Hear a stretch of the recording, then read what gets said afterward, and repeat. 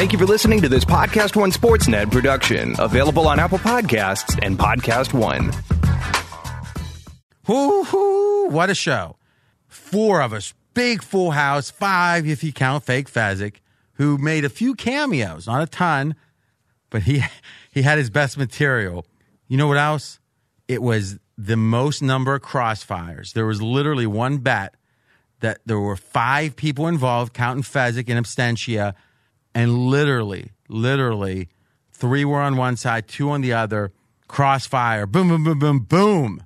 Love it. And there was like 5 other crossfires, betting out the wazoo, some good best bets. Brad went off the beaten path with his best bet. I like it. We're about halfway through the season, football. It's a good time to sit back and consider how you're doing. I don't care in this case for what I'm going to say, if you're winning, if you're losing. Here's what I know for sure. If you would have gotten a half point better on, let's say, a third of your games, think of all the games you bet, a third of them you get an extra half, you'd be doing better. And the feedback I've gotten from those who have signed up for an extra book, Bet DSI in particular, it's been, RJ, you're right, you just don't realize how much that half point, even now and again, can make all the difference. And there's more than that. But ultimately, even if there weren't any more, if you can have the fun you have sports betting, or if you're a pure professional, you know all this. I don't even have to tell you. You've got Bet DSI. You've got your outs. But if you're doing it for fun, there's nothing better than having something that, quite frankly, doesn't require a lot of work. In fact, with the 100% bonus, how easy Bet DSI makes it, very little work. With the bonus, it's well worth it. If you like it, it is a home run because then you have that extra out. BetDSI.com, promo code BELL101. That's the only way to get the 100% bonus. BetDSI.com, promo code BELL101. On to this fun, fast-paced, there was one Muhammad Ali story. Great show. And now, a word from Martellus Bennett, a professor at the Dos Equis College Football College. Hey, college football fans. Martellus Bennett here. Do you want to win every football argument this season? Dominate every debate? Become a pigskin prodigy? Then enroll in a Dos Equis College Football College, where you'll learn from football insiders like me, Jay Cutler, Katie Nolan, and Arthur John Bacon, the man who wrote the book on college football. So be the first in your family to earn a football watching certificate from a beer school. Enroll in Dos Equis College Football College at dosequis.com/edu. Enjoy Dos Equis responsibly. Imported by Cervezas Mexicanas, White Plains, New York. Copyright 2019. Dos Equis Beer Brands. Official beer sponsor of the College Football Playoff. Finally, there's a football beer school for me. Thanks, Martellus.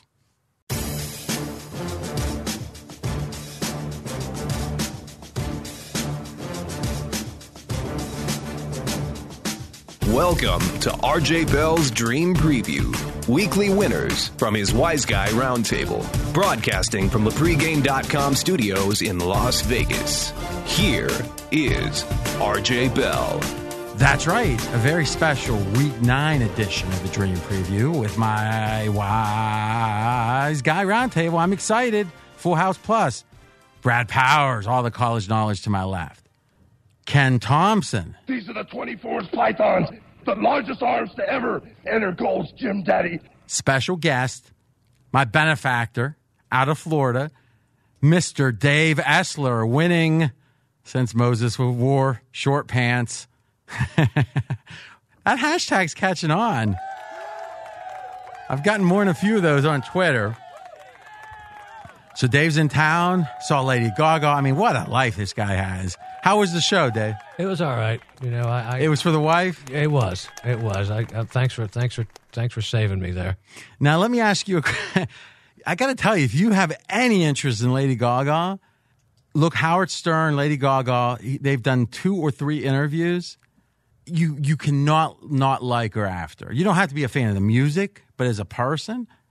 And then you think about it, she went and was a very good actress. I mean, she never really acted. I think she was on one of those Netflix shows. She took lessons. This gal is a worker because on the Stern interview, they talk about she was on Howard the first time maybe at 7 in the morning, right? Before she sings, she has to do 2 hours of vocal exercises just to get her to where she can do what she wants to do. So she's like up at 4 a.m, doing 2 hours. You would think I'm Lady Gaga. I can go with 45 minutes of vocal exercises today. No. And again, that kind of discipline is what allowed her to go from what? A non-actress to a borderline Academy Award winner. Yep. And I thought A Star Is Born was a great movie. I really did. Anyone else see it? I agree. Yeah. You saw it? Yeah, I did. What was the context of that? Watched it with a girl. Now, Women weaken legs. now, what did you think? Yeah, I liked it. You just kind of liked it. Yeah, I just kind of. See, you know what it was? Is you came in like some macho crap that you thought, I'm not going to like No, this. I like chick flicks. I like chick flicks. So you like chick flicks, Yeah. but you didn't like this. I mean, that's on. In fact, Brad. I think I came in with too good high. luck. Yeah. Oh, good. All right. I came in with too high expectations. Like I was expecting, like this is going to blow my mind, and it. Now, did you see it in the theater? Yeah. I'm disappointed in you. I can't. Sorry. All right, let's get to the action.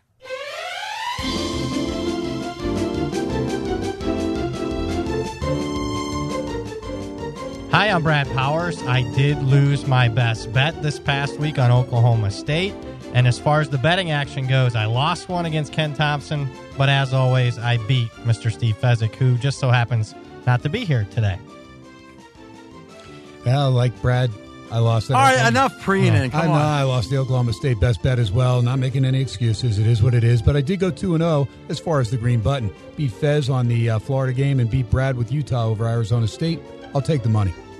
So the reason I call Dave my benefactor is, and I think you're aware of this, Dave, right? Is whenever you disagree with these guys, I bet you. Yes, it's an auto. I do know that.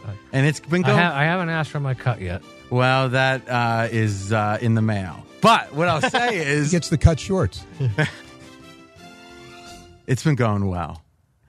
Now, let's get to the action. First, let's deal with this. Ken lost his best bet. Brad lost his best bet. We're taping on Tuesday. So the first thing you got to know is that as of Tuesday, this is the very best information.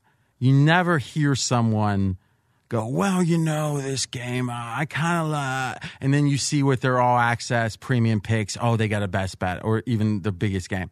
No. You love a game on Tuesday, you tell it here. If you don't, you're not going to be here. You're going to be out in obscurity land, we'll call it, outside of the warm embrace of pregame. Now, that said, things change between Tuesday, Wednesday, Thursday, Friday, Saturday. What does that mean? It means if you're taking winning seriously, you want to listen on Wednesday and bet the games you like as quickly as possible. Because sometimes it will go against us. I'll give you an example. I love San Francisco. In hindsight, I'd bet that game 1,000 times out of 1,000 if there's not a monsoon. Now, can you predict a monsoon or whatever you want to call that torrential downpour? I guess to some degree. Didn't expect what we saw. And to me, it's hard to look at that game and not think we had the right side with the 49ers. You might say, well, RJ, that's a good reason to wait until right before the game. Except the lines get sharper. So you're always balancing. Do you want to bet with limited information? But odds are in the long run, you're going to get a better line. That's the benefit of betting early. Why a better line? If your information source is a winner, then the line generally will move in the direction. I'm talking about over 1,000 games, not any individual game, not even 10 games. This is beyond debate. Studies have been done, and the closing line is sharper, which is another way of saying closer to the final than the line at any other point during the week. Does anyone disagree with that? It's not possible to, and legitimately. Now you can say there's certain situations that you think fine, and again sometimes I'll see Fez, who I think is the best guy out there when it comes to line move predictions and such. Though Brad, you on Straight Out of Vegas, you've been 5 out of 6? 5 out of 6, yep. On your line move predictions. Yep. So now those games haven't all won. 4-2 on the best bets, 4 straight winners. All right. Now, people are saying, well, wait a minute. Why aren't we you're getting those, right? It's just Brad's got to pick one game out for his best bet. That's the definition of it. We could just eliminate the best bets and say 5 legs from Brad. There they are. Go. From Ken, go. Here's what we know. One, and we'll get into this in the offseason more. In general, bet as early as you're comfortable. Now, I do think one exception is if weather is a cause of concern and you believe that weather will affect your bet. Meaning some games you might benefit from the weather. And in that case, you might want to wait and bet early, then bet more later. There's all kind of combinations here. But in general, you're trading. You know what the analogy is? Let's think of poker, because I always use poker as an example. If I walk in and Doyle Brunson's at one table and a bunch of people from Idaho's at another table, I want to play against the Idaho just because I respect diversity. I want to play against everyone, just not the guys from Texas that came up in the 60s and they're still winning. I want to avoid that. And if all things are equal, you'd be stupid not to. But oftentimes, if not always, the limits are higher with Doyle. So what you got to balance is, do I want to play 1-2 with these guys and gals? Do I want to play 25-50 with someone in between? And again, I don't play Doyle's level. This is a hypothetical. Or do you want to go to the big room or into the big game into Bobby's room? Okay.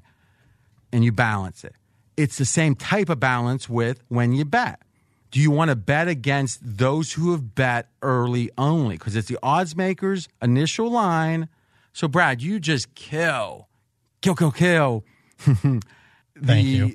summer bets, right? Yep. Just historically, your results in the summer where you bet like 10, 12 games out of 250 or whatever. Yes. And you've been well over, 60%. Like right? 60%, yes. Okay.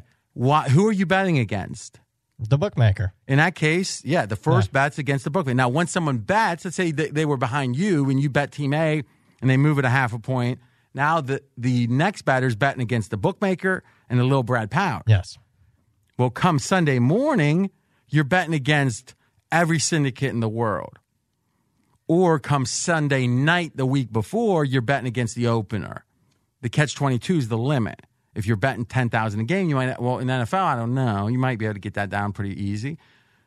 But in, like, say, college basketball totals, it's hard. The bookmaker doesn't want you betting against him. Yep. And the limits are going to be 300, 500. Yes. Which is real. I mean, it used to be 2,000 or 3,000 not that long ago. No, not anymore. 500 at most in a lot of spots. All right, so you want to isolate the bookmaker as much as possible because they're not that sharp. You know something? If they could, they'd be professional batters. Think about it. You really want – how many people would want to go to some HR thing on the Me Too movement versus, being a guy like Brad Powers on national radio, like Ken? What would you prefer? Come on. There's some people who would want the corporate job because they'd want to say, hey, look, I'm from Mirage. That's fine. Most batters would rather bet. Doesn't mean they're not sharp. It means they're not as sharp enough to win, or they're not sharp enough to win enough to equal the money. Maybe they could win $40K, but they're making $240, so they're happy, right?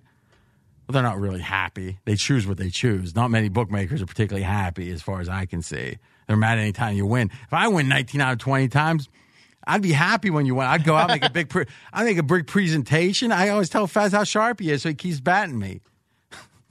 Nice. Right? Yeah. But they don't. They hate it when you win. Have you found that, Ken? I have. I mean, it is funny, too, when you hear guys that work at the sports book like, we lost, or, and I do understand that. I guess if the book does really well, you may get a quota check, some type of check if but it is kind of funny that they act like it's their money. And then even listening to radio, there are people that almost feel sorry for the book when they get hammered. And it's like, we don't. I'll tell you this, and this is the honest to God's truth, and Brad, you can attest. Years ago, when you came to town and I was in a war against the bookmakers, Had you ever heard anything like that? No. I mean, it was like usually these handicappers, they want the room temperature bologna sandwiches that they have at the once-a-year events. And in the back of their mind, they're always thinking, well, if I kiss his butt, maybe he'll give me that extra $2,000 on that one game. That was Fez's mentality, wasn't it? Absolutely. They just sniff weakness. The only way to deal with a bookmaker is for him to fear you. He should fear your betting, and he should fear you otherwise. Whatever, with a microphone, because if they think you're weak, they have no sympathy. I've never met a bookmaker with any real sympathy. Yeah, I haven't either. Ken? Never. I know you're still trying to get your show sponsored from various books, but, I mean, make them scared of you. Then those sponsors shut you up, right? Now, I don't take any sponsorships for any Vegas books, so, I mean, I'm just going to talk. And you know what proved me right times 10? Look at all the innovations in Jersey just in the last year and a half, right or wrong? Right, absolutely. More right. innovations in Jersey in the last 18 months than we've had in the last 18 years in Vegas, probably. Yep.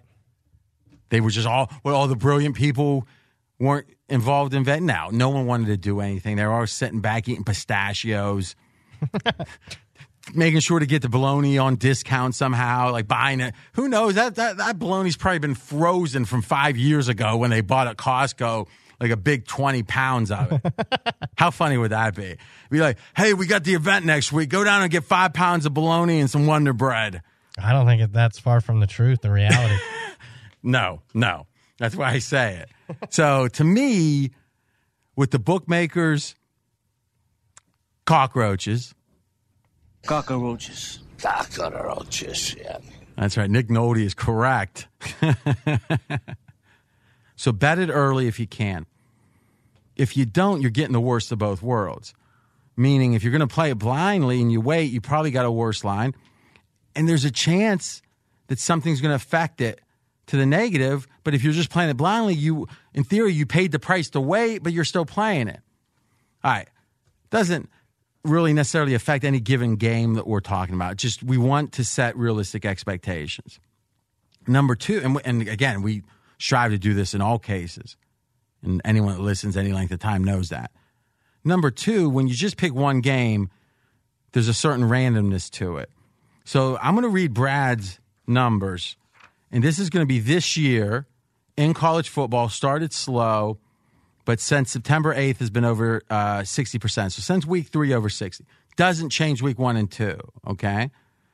But you start slow. What's the best you can do? You can start winning, over 60%. NFL this season, 56. Remember, 55 is how you get a mansion and a yacht. It's that simple, without working. But look at last year, all 4 sports. College football, 58. NFL, 56. College basketball, 59. NBA, low volume, 56.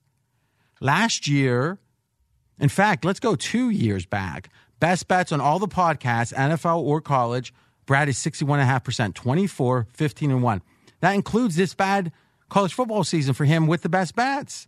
Last year on the best bets, college and pro, 20 and 8. 20 winners, 8 losers, 71%. Now, does that make you feel better if you've lost money? It shouldn't. Right? You lost. If you won money with him last year and you're losing now, then pipe the F down. Come on, you're still up. If you're new, though, and there's a lot of new people, we're growing. All this stuff doesn't make you feel any better about losing, but you know what it should make you feel better about? Is what Brad's expectations are today, this next game, and the game after that, et cetera, et cetera. I said that very fancy instead of et cetera is how I usually would.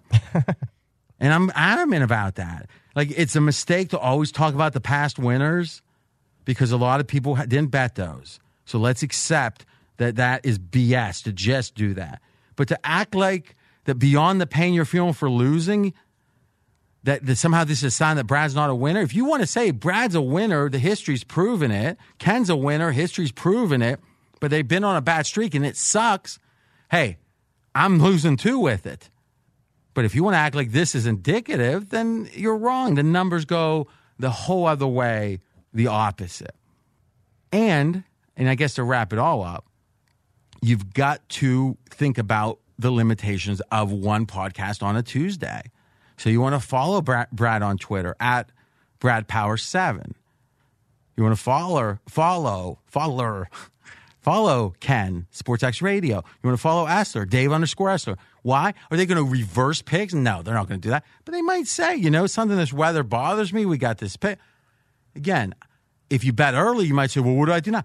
You benefit enough by betting early. Sometimes you're going to not. and sometimes you are, net you are. But it's nothing's. Listen, if you are asking for what's unreasonable, whenever you ask someone for something, close your eyes and say, is it reasonable that they could give this to me? If it is, then be mad if they don't. But be realistic. And by the way, if you think there's something we're not giving you, let me know at RJ in Vegas, because if I think it's reasonable, I'll try to give it to you. Because that's my job, is to provide value to the listeners, to pregame.com people. And remember, all those numbers last year from Brad, 58, 56, 59, 56. All his all-access premium stuff. And we often offer you guys discounts and all kind of good stuff with that. This business is a crapshoot. Sometimes you win and sometimes you lose. You gamble and you lost. Now, you've made a lot of money with us before, and you make a lot again. We always take care of our friends. You know that. Showtime! Woo! All right, up first, Oklahoma, 23.5. Off West Virginia, nice win there. Kansas State as the dog here at home, plus 23.5. Ken, you like it? I do. I like Oklahoma. I just think this team's on a roll right now, and I don't think Kansas State is one of these teams that can play catch-up. In fact, I think they'll fall further behind. Last week, 11-23 for Skylar Thompson. He's not really filling the bill. How about James Gilbert, your running back? This is your go-to guy, 14 carries, 38 yards against TCU.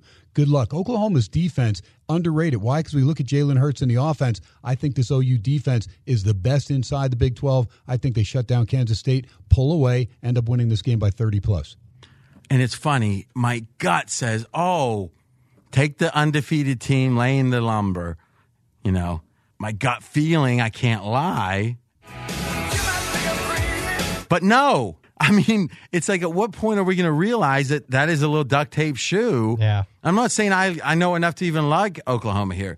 It's just the default dog or pass just is not the case anymore. Yeah, but call me Mr. Duct Tape Shoes here, because I am RJ leaning with the big dog. Oh, so that big build up was he goes, let me say this. I have a lean. Okay, a lean. Go ahead. Yeah, lean on Kansas State. And to me, let's just look at the total and how the game's going to be played. 57.5. I looked at it, I was like, when's the last time an Oklahoma game a total was priced in the 50s? So saying low. Low, yeah, 18 games ago. So to me, if it's going to be a lower scoring game, the pace of play says it's going to be more in Kansas State's type of wheelhouse type of game, a lower scoring type of game. There's two ways to look at it. It's showing me that Kansas State can't score and that the odds makers think they can't score. They're going to get 7 or less. Well, first off, there's simple math we can do to see what the implied score is going to be. Yeah, right around 40.5 to 17. Okay, because just for those, the newbies, is you subtract out the spread, take the remainder, divide it by 2, split it between the teams, add the spread back to the favorite, and there you go. Yep. Now, let's think of it like this. It could be Oklahoma's got to play slow, or it could be Kansas State's going to play fast. Have you did a study when Kansas State's had a line this high? I have not, RJ. All right, so why don't you do that now? Because the study's a little strong. Look it up. Don't need to do a study. Let's get Dave. And Dave, here's the beauty of pods. You're going to have a lot on some games. You're not going to have as much on others. Just contribute what you feel, as I've said now for, 2 years. If you look at Dave's all-access premium picks, no one in the history of pregame.com has won more. I mean, literally, just objectively. This guy's a winner. I like him especially because not being in the Vegas bubble, he doesn't always have those kind of default Vegas thoughts. Because to me, they pow on. Everyone's got the same thought. It's pretty meaningless after the first one. So what do you got on that, Brad, first? There's already been 2 games with higher totals on Kansas State this year. 52-0 over BG with a total of 58.5. And a total of 60, they lost 13-26 against Oklahoma State. So in a way, the Big 12 has a lot of fast-paced games. Yes. But they don't have many slow-paced teams. Yep. Is Kansas State They're very alone? slow-paced. Are they alone? In the Big 12? Used to be Kansas, but they've went more up-tempo here recently. Yeah, they're by far the slowest, and Iowa State's running more tempo. So shouldn't we look at all Oklahoma games with a total in the 50s since they got Lincoln Riley? As an offense coordinator or head coach? Head coach. Okay. You want to do that real quick? I shouldn't take long. Dave. Yeah, I see Brad's point about that total, and it would normally scare me, but what really scares me about taking K-State is that defense. They're 124th in yards per carry allowed. Now, I just think that's a huge matchup problem against this Oklahoma team. And because they run more than you think. They just run a lot more than you think, and they're good at it. And K-State, as Ken said, they just don't throw the ball one, and when they do, they suck at it. And as Ken also said, Oklahoma's defense is good. They're 10th in sack percentage. So I can see State hanging around for a little while, but I think as soon as eventually just pull away and cover this. So, Ken, this feels like a game you got to like on this game. This feels like a game that's right in between the neighborhood of there's a clear favor, but it's all about how good the teams are and how they match up, to I wonder what their desire for margin is. Because you get up to 30, it's about margin. Here at 23.5, it's about matchup. I mean, hey, Illinois just won as a 30-point dog. Oklahoma could lose this game. Do you think, though, Oklahoma has desire for margin? Yes, because they have a bye next week. So they are off. Mm-hmm. They're going into that bye week. They want to leave with a nice undefeated. Plus, they don't have to worry about resting their starter. They tend to rest starters later, right, if there's a bye next week. I think a lot of people look at teams coming off a bye, but a lot of people don't look at teams going into a bye. And I think bigger favorites coming into a bye is something to consider, for sure. What you got, Brad? They've only had Oklahoma 3 spreads right in this range, so under 60 in the Lincoln Riley era. They're 3-0 straight up, 1-2 against the spread. 1-2. Yeah. 56. Why don't you get some cojones and press the green button here? I mean, that's a pretty good stat. I kind of want to do. What's the ATS margin? But he went against Oklahoma last week. Why are you trying to talk about minus 2.3 per game? Yeah. It's a field goal. It's a nice edge. No vig. Yeah. When he tried to stop you is when you knew you should have done it. I like this better than I liked them beating West Virginia by 33.5 last week. It was almost like a bye. 52-14. That worked out nice. Boy, Ken is surly. Hey, all I could say is Oklahoma and Ohio Ken, and Ohio you've State. said all you can say. Those two teams are way better than I thought they were going to be. You know what's funny? When you bet Ken, he wants to do his handicap all over again. No, don't have to. Just expand on it. Anything else? No, I agree with Ken. I think Oklahoma is a lot better than I thought, especially defensively. I mean, I was down on them, but I'm not anymore. I really like their defense, and I think they're looking at the bigger picture in January, and they do want margin. And that is an interesting question, Brad, as we've talked about their new D coordinator a good bit. Are you still impressed? Oh, yeah. Very impressed. Even at the game, you look at the Texas game where they gave up 27 points, but a lot of that was kind of faulty final. Oklahoma, in their proud tradition of their school, had 9 sacks in that game. That tied for the program record against Texas. Now, think about this. You're hearing a lot in the NFL about complementary football now. The idea that the amount of defense you force your team to play is about the offense you run to some degree, right? If it's 3rd and 1 and a bomb might be positive expectation over a conservative run play, you got to account for we're going to have an incompletion higher on the bomb, which means our defense is back on the field. What does that mean? That's not being considered as much, but now it is more. So it's an example of these famous analytics people, the geniuses that decide not to go to Wall Street and make millions, but they decide to blog about sports. Those geniuses didn't hear a lot of talk about that 2 or 3 years ago. No. Next game, Oklahoma State. Oh, boo. Iowa State favored by 10.5. Ken, you like this one? Yeah, I'm going to go with Iowa State. I think this team's just starting to get their act together. And it's a team that has 2 tough losses. Lost by 1 in a game they led pretty much the whole way against Iowa at home, and a game that they came back from a 20-0 deficit to take a 21-20 lead against Baylor, only to see Baylor kick a game-ending field goal. What was the line in the game? They were favored pretty good. Against Baylor, 3.5. 3.5. But I'm sorry, last week's Oklahoma State game was what I wasn't on the pod. Oklahoma State was a 3.5-point favorite. And got bet up to 6. Oh, is that you saying, don't excuse my loss, the market? No. You're saying closing line value. I am. Closing line value. Still a loss. Oh, no matter what number you got. One last thing real quick. Brad, we buried the lead. Is even though there's all the reasons to be optimistic, and even though you committed at my behest on the NFL pod to donate how much to charity? $500. Instead of shaving your beard. Yeah. You shaved your beard. I did. My eyes say boo. Yeah. Because some people look better with a beer. They do. But I got to be honest with you. The fact you've already committed to still give the $500 to charity, and what we're going to do is tweet out at Brad Power 7 4 charity choices. Big brothers, big sisters. We'll let Brad pick one, and then whoever gets the most votes, hey, this is a good charity. Brad's going to put $500 in. We'll have some type of documentation of that. And he shaved the beard to my great chagrin. Continue, Ken. Well, here's the thing. With Oklahoma State, Spencer Sanders, he came off a game last week going into the Baylor game where he had committed 5 turnovers. They were off a bye. That's what he concentrated on, not turning the ball over. What does he do in the second half of the game on the line? Throws a pick in the end zone, fumbles the ball that's returned for a pick 6. That was the difference between Oklahoma State getting a key monumental home win or a loss to Baylor, who remains undefeated. I think that hangover continues. I think Iowa State's going one way. Okie State, they'll be looking forward to the Bedlam game and hoping they can salvage their season. I think Iowa State opens it up. Second half, they get a win by double digits.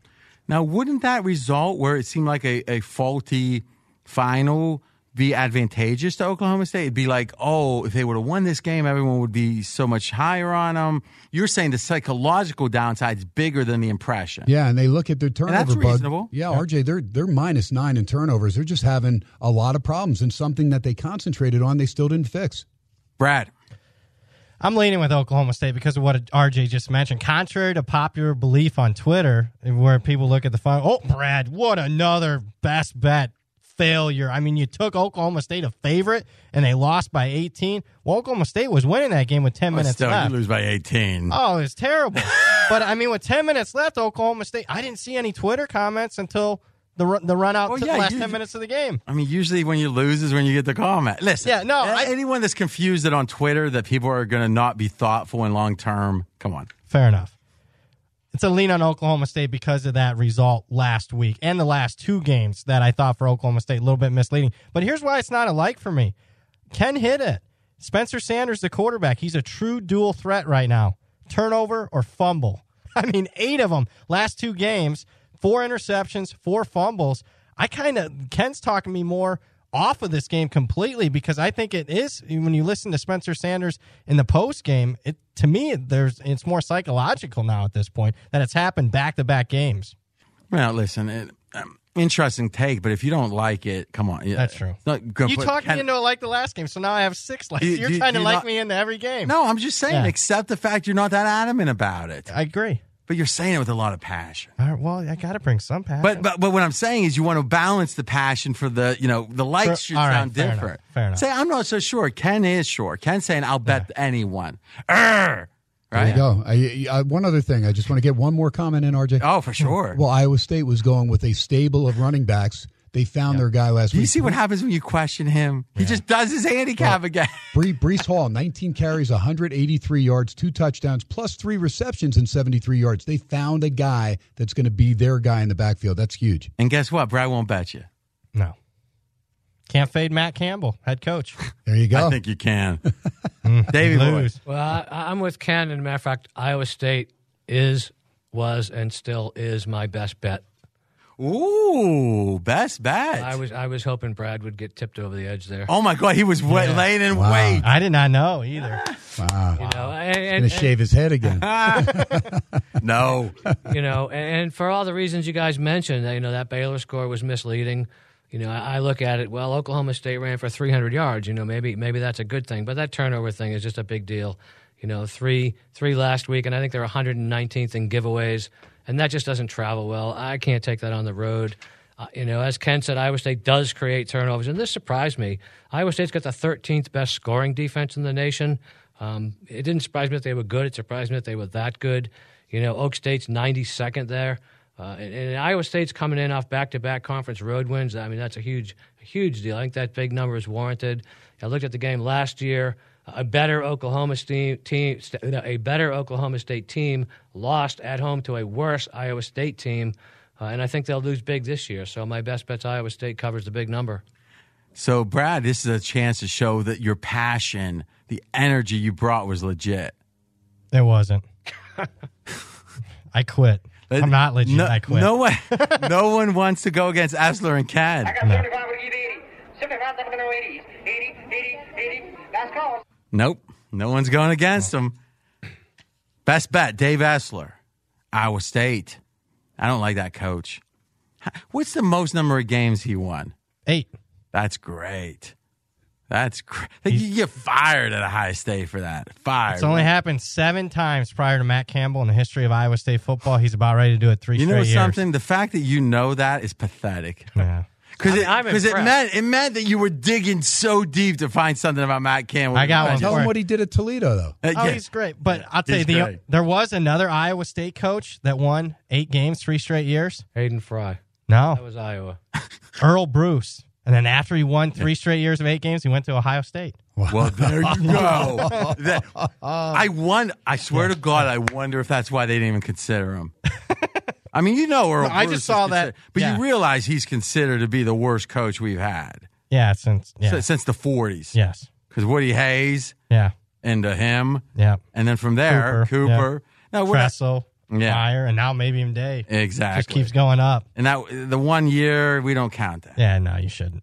He can go be a defensive coordinator or whatever the hell he Just think his grandson could have been that guy if he didn't have all the screw-ups there. Or not, really, right? Because a guy like that isn't the type that's going to win ultimately. Best bet, though, I swear to God, I got to know if that's the case. Because I think it had to be part of the conversation. Someone said, imagine the meeting, and they're like, well, here's the thing about this Matt Campbell. At Iowa State, blah, blah, blah, blah, blah, blah. And it's like, wow, yeah, okay. Strong maybe. One thing, guys. Last coach to do that, Earl Bruce. It's like, oh, he's off the list. We're not going down that road. Because the Ohio State fans make a big deal about the first time he lost a game. Yes. No wonder the Buckeyes win so much. That kind of sound thinking. Next, speaking of the Buckeyes, the Ohio State University on the road, favored by 14. No, at home. Favored by 14 against Wisconsin. Bad Wisconsin team. Buckeyes by 14. So, Brad, we got some numbers on Ohio State that are mind-blowing. Yeah, so as far as Ohio State goes, we're talking ATS margin. So we're already factoring in. The spread is expectation heading into the game. Ohio State, number 1 in the country. Margin as far as against the spread, 17.5 points per game, better than any team in college football this year. 17.5 points per game, above expectation.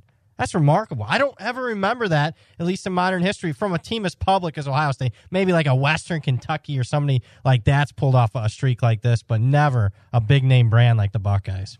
And I'll tell you this, I've never seen... or I didn't add in the stats from this week when they dominated Northwestern. But if you look at the first half, second half split prior to that, Ohio State was scoring about 7 less points in the second half as the typical teams winning by that margin. So imagine 7 points a game on top of that. That's it'd be like a best ever, moving towards 200 points over the spread. Now I'm going to let Ken and Brad take a second and give a little credit where credit's due when it comes to my predictions on Ohio State. Ken, you haven't really expounded upon this. When in week 1, when I said Buckeyes are better than you think, I know you've been with me. I know that's the first thing you're going to want to say. Let's focus on me a little bit. Well, let's focus on our bet. Remember, we have a bet from a couple weeks ago. I have the Ohio State University. You have Alabama. That's true. I think you went a little crazy. Well, okay. So that was my thing at that time. You feel good about that? I feel really good about it. At that time, I said if you gave me one team to pick, that I would take Ohio State, just prognosticating toward the future. No, Brad, you might be a little better at this. Brad, do you want to give me a little credit for being first on that? Go ahead, Brad. When RJ jumped on the Ohio State bandwagon, it wasn't after Northwestern. No. It wasn't Kenny. Ken's been on it. Yeah. A little after me, though. Yeah, it wasn't after Nebraska or Michigan State or Cincinnati. It was after, wait, what's this? It was after Ohio State's only ATS loss of the season. We're talking after week 1 when a lot of people, myself included, thought, hey, man, first game, Ryan Day, he's going to want to kill Florida Atlantic, get that first good impression, my first game as a head coach. Wasn't the case, and RJ's like, whoa. The fact that Ohio State was crushing Florida Atlantic. 28-0. Yeah, 6 minutes into the game, and they didn't put the foot on the gas pedal. To me, that showed a lot that, hey, maybe I want to pull it back a little bit here, maybe not show the nation just how good my team is. RJ Bell was saying that after week one. Yep. Just enough to win, Ken, on the table. That's all right, man. As long as you're paying me at the end of the year, I'm happy. Now, that's interesting. Oh, wow. What? So, title odds right now. Alabama 3-1, Ohio State 3-1. Those are the two favorites. What line do you have Alabama Ohio State right now, neutral? Ooh. Well, it's tough because Tua's out. Yeah, I'm saying with Tua in. With Tua in, Alabama won. So you're telling me Ken's almost got a break-even bet. And it was, I want to say it was 3 or something. It was 2.5, 3 when you made the bet. I think 3 is what it was. You know what's funny? I'm thinking I'm getting Ken left and right. I'm not sure I am. I mean, I guess it goes to show you the old wise guy way, like Dave shows us all the time. Dave, pick 'em game, Ohio State, Alabama championship, neutral. Who you got? I have to take it right now. And as much as I'm an SEC guy, I got to go with Ohio State. Wow. I wonder if Urban in his family time, I mean, is he thinking right now, how did I let this team go? Man, I'll tell you, if you see him on Cowherd, because he has the Fox gig now, he's always saying, hey, everything was set in place. Oh, boy. He was my handpicked guy. He does talk about that, The strength coach is still there. All the recruiting guys, they're all still there. It's like, yeah, he's trying to compliment himself. Hey, I'm still a part of it. I laid the foundation. I agree with it, but you don't have to say it. I agree. But Urban, they are going to the next level. Hey, Ryan Day's not losing to Iowa by 4 touchdowns. He's not losing to Purdue by 4 touchdowns on the road. He's winning the games he should. Nobody thought Fields was as good as he is, bottom line. I mean, they thought he was going to be good, but nobody thought this quickly this kid would be that solid. But how much do we think is Fields, and how much of it is that Day's got him in a situation to succeed? I think a lot's Fields. Fields is one, to me, he's a complete quarterback as a freshman. I mean, but would you say the same thing with the Oklahoma situation? It's very similar to Lincoln Riley at Oklahoma, but the exception being Ohio State's got a defense right now. But what I'm saying is, if you look at Hurts, and no one thinks Hurts got a ton better, do they? What people think is Hurts is in a situation where his level of talent that showed a certain way at Alabama is showing very differently at Oklahoma. I agree with that. And thus, couldn't we make the case Days put him in a situation, Fields in a situation where he's going to seem so much better than he would in many other situations? See, my feeling with Jalen Hurts is that when he lost the job to Tua, instead of whining and taking his ball and going home like all these kids to the transfer portal, what did he do? He stayed there and he worked where his game was deficient on the passing game. So when he came in and replaced, but he didn't before that. Well, he wasn't as good. No, I don't think he realized that it needed that much work. So when so Saban was too generous. Well, he actually came in and bailed them out. If it's not for his pinpoint passes, that he. So I give him a ton of credit. Hurts as the way he handled that, right? No, I think he's a much better passer now at Oklahoma. But how than much he it's was. Riley? That's the question. How much of that is the system? That's the question, right? I think it's a lot. Yeah. But to that end, I agree with Ken that I think the system has made Fields, I hate to say better than he is, but the ability to reach his peak early. Other than Saban, every other elite coach, and this isn't going to be comprehensive, but let's say the coaches that are surging right now, especially Lincoln Riley, Day, and Dabo, are so player-friendly. Some of it's because of the proximity and age. I can relate. And with Dabo, it's just one of his great talents. Yep. Who else is a surge? I don't want to hear about some coach that won 4 games last year that you guys love his onside kick philosophy. I want to hear about a winner. Who else we got? As far as winning surgeon football, coaches. I mean, just say nobody if there's nobody. There's really no one at that level. So everyone except Saban. Saban. He's one of one. Yes. All right? And you got to wonder, is he, Colin today on the Herd was talking about Popovich. Oh, wait, I shouldn't do that before calling that bad. But it was pretty dumb. He said, in my opinion, and I tell him, we have that kind of relationship when I disagree. But what I'll say is this. His pitch was, okay, the old school guys like Bobby Knight, that's going to be who he's going to put front and center. They are staunch. They keep their old ways. And now you got Popovich, and Tim Duncan was his clubhouse representative, his locker room rep. And now that he's gone, everyone's got a voice, and Popovich doesn't seem so good. Okay, I think there's some truth there.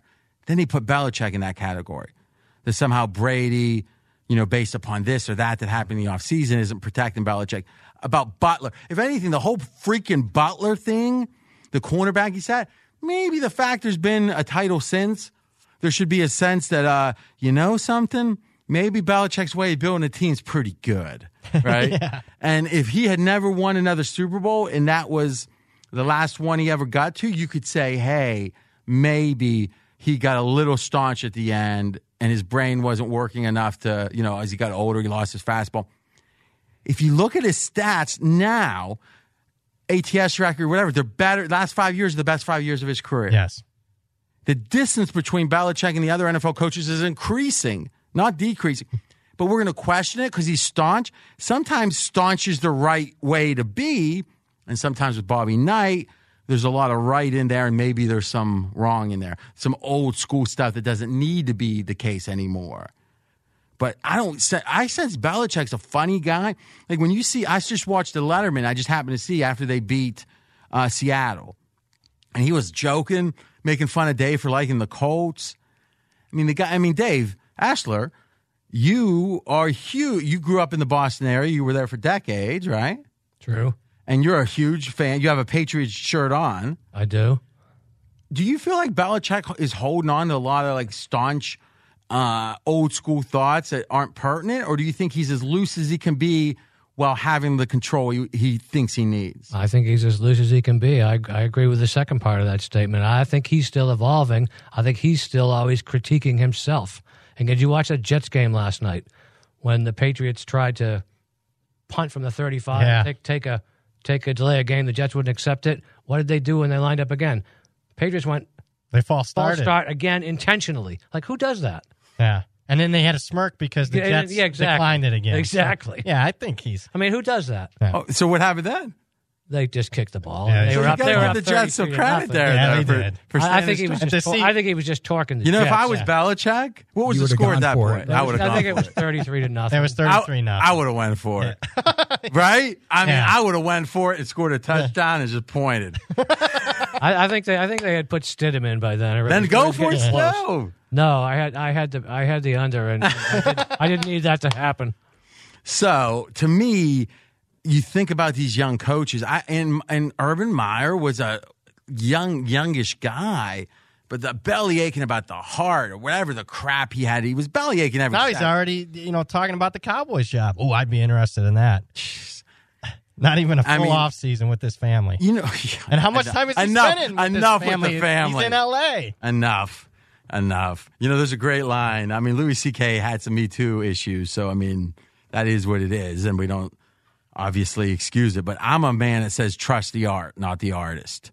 I think Rosemary's Baby is a great movie, right? And, unless supporting you can make the case, I guess, if you're supporting art, it somehow funds the bad action. That'd be interesting. Like, pick the worst country, right? North Korea, let's say. If somehow there was a great movie from North Korea, but 10% of every dollar spent in the theater went to the North Korean government to then oppress people, now you can debate it. But unless the art, and I think I'd probably lean against it, maybe get a boot, maybe sneak into the theater. Or you could go in and say another movie, get your ticket, that other movie will get credit, then sneak in. That's what I'd say if North Korea puts out a good movie. Do that. That's my recommendation. I've done that my whole life, where if I'm going to see a blockbuster, which I tend not to go, but occasionally I will, I'll pick the least blockbustery movie and ask for a ticket for that, and they never check inside, and now they get credit for... How do you do that with assigned seats now? Because I used to do something, it too. That's a good point. Yeah. But I used to do that trying to get in R-rated movies when you were young, not to help the art house movies, right or wrong? You were acting like, come on, like you cared about that. Yeah. No, I was with you. I'm wondering how you're pulling that off now. But every place, there's still a bunch of places that don't have a sign, right? Yeah. Samstown doesn't, Boulder, but you go right, your condo's right by that great Galaxy. Yes, that they were the first one in towns with the super seats. Yep. For the Vegas crowd. All right. I think we agree the young coaches have an edge, and I think part of the day is scheme maybe, but part of it is these young guys are enthusiastic. Would we agree the Ohio State team mindset, the team's enthusiasm is as high as it's ever been. Yeah, absolutely. It is. And that's coming off 2 Hall of Fame coaches, Jim Tressel and Urban Meyer. I'm stunned. This is like the best Buckeye team I've seen. Yeah, I think so. That's interesting. You think better than the title teams? I mean, we win titles pretty regular. Yeah, I know you do. Well, 2 since 1970. That's not that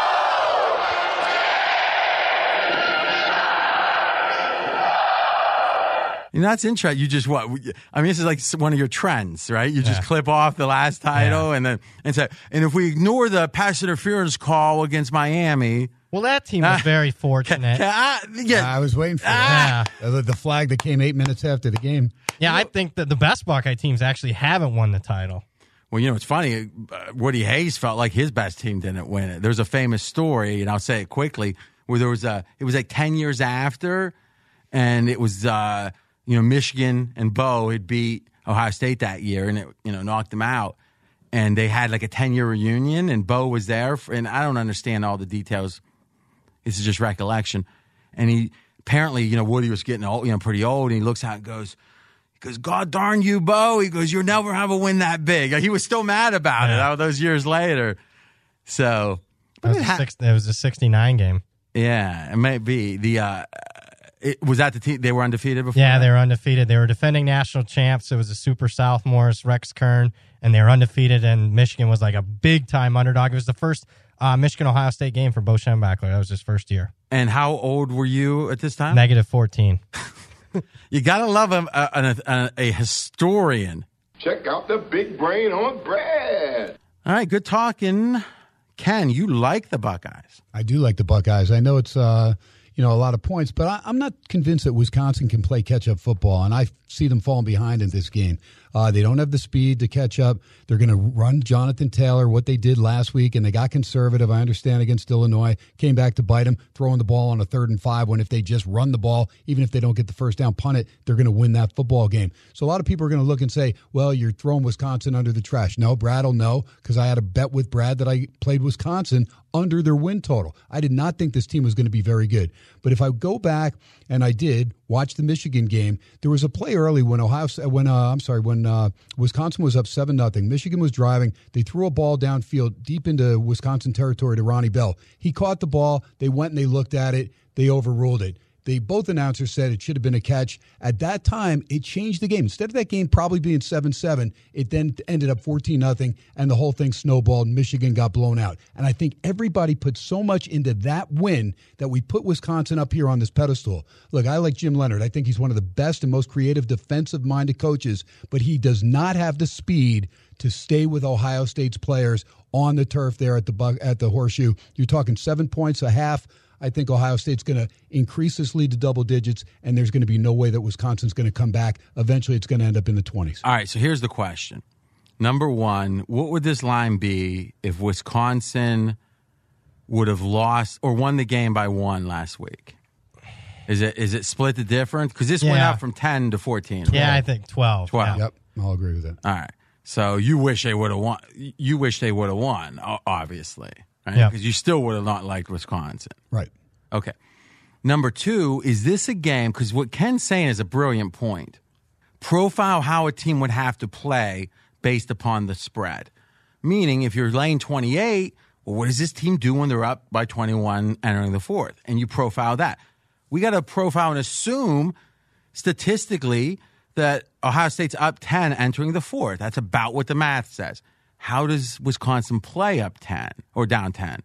I don't like their chances. So, if you like Wisconsin, I know you don't, Ken, do you look at the money line?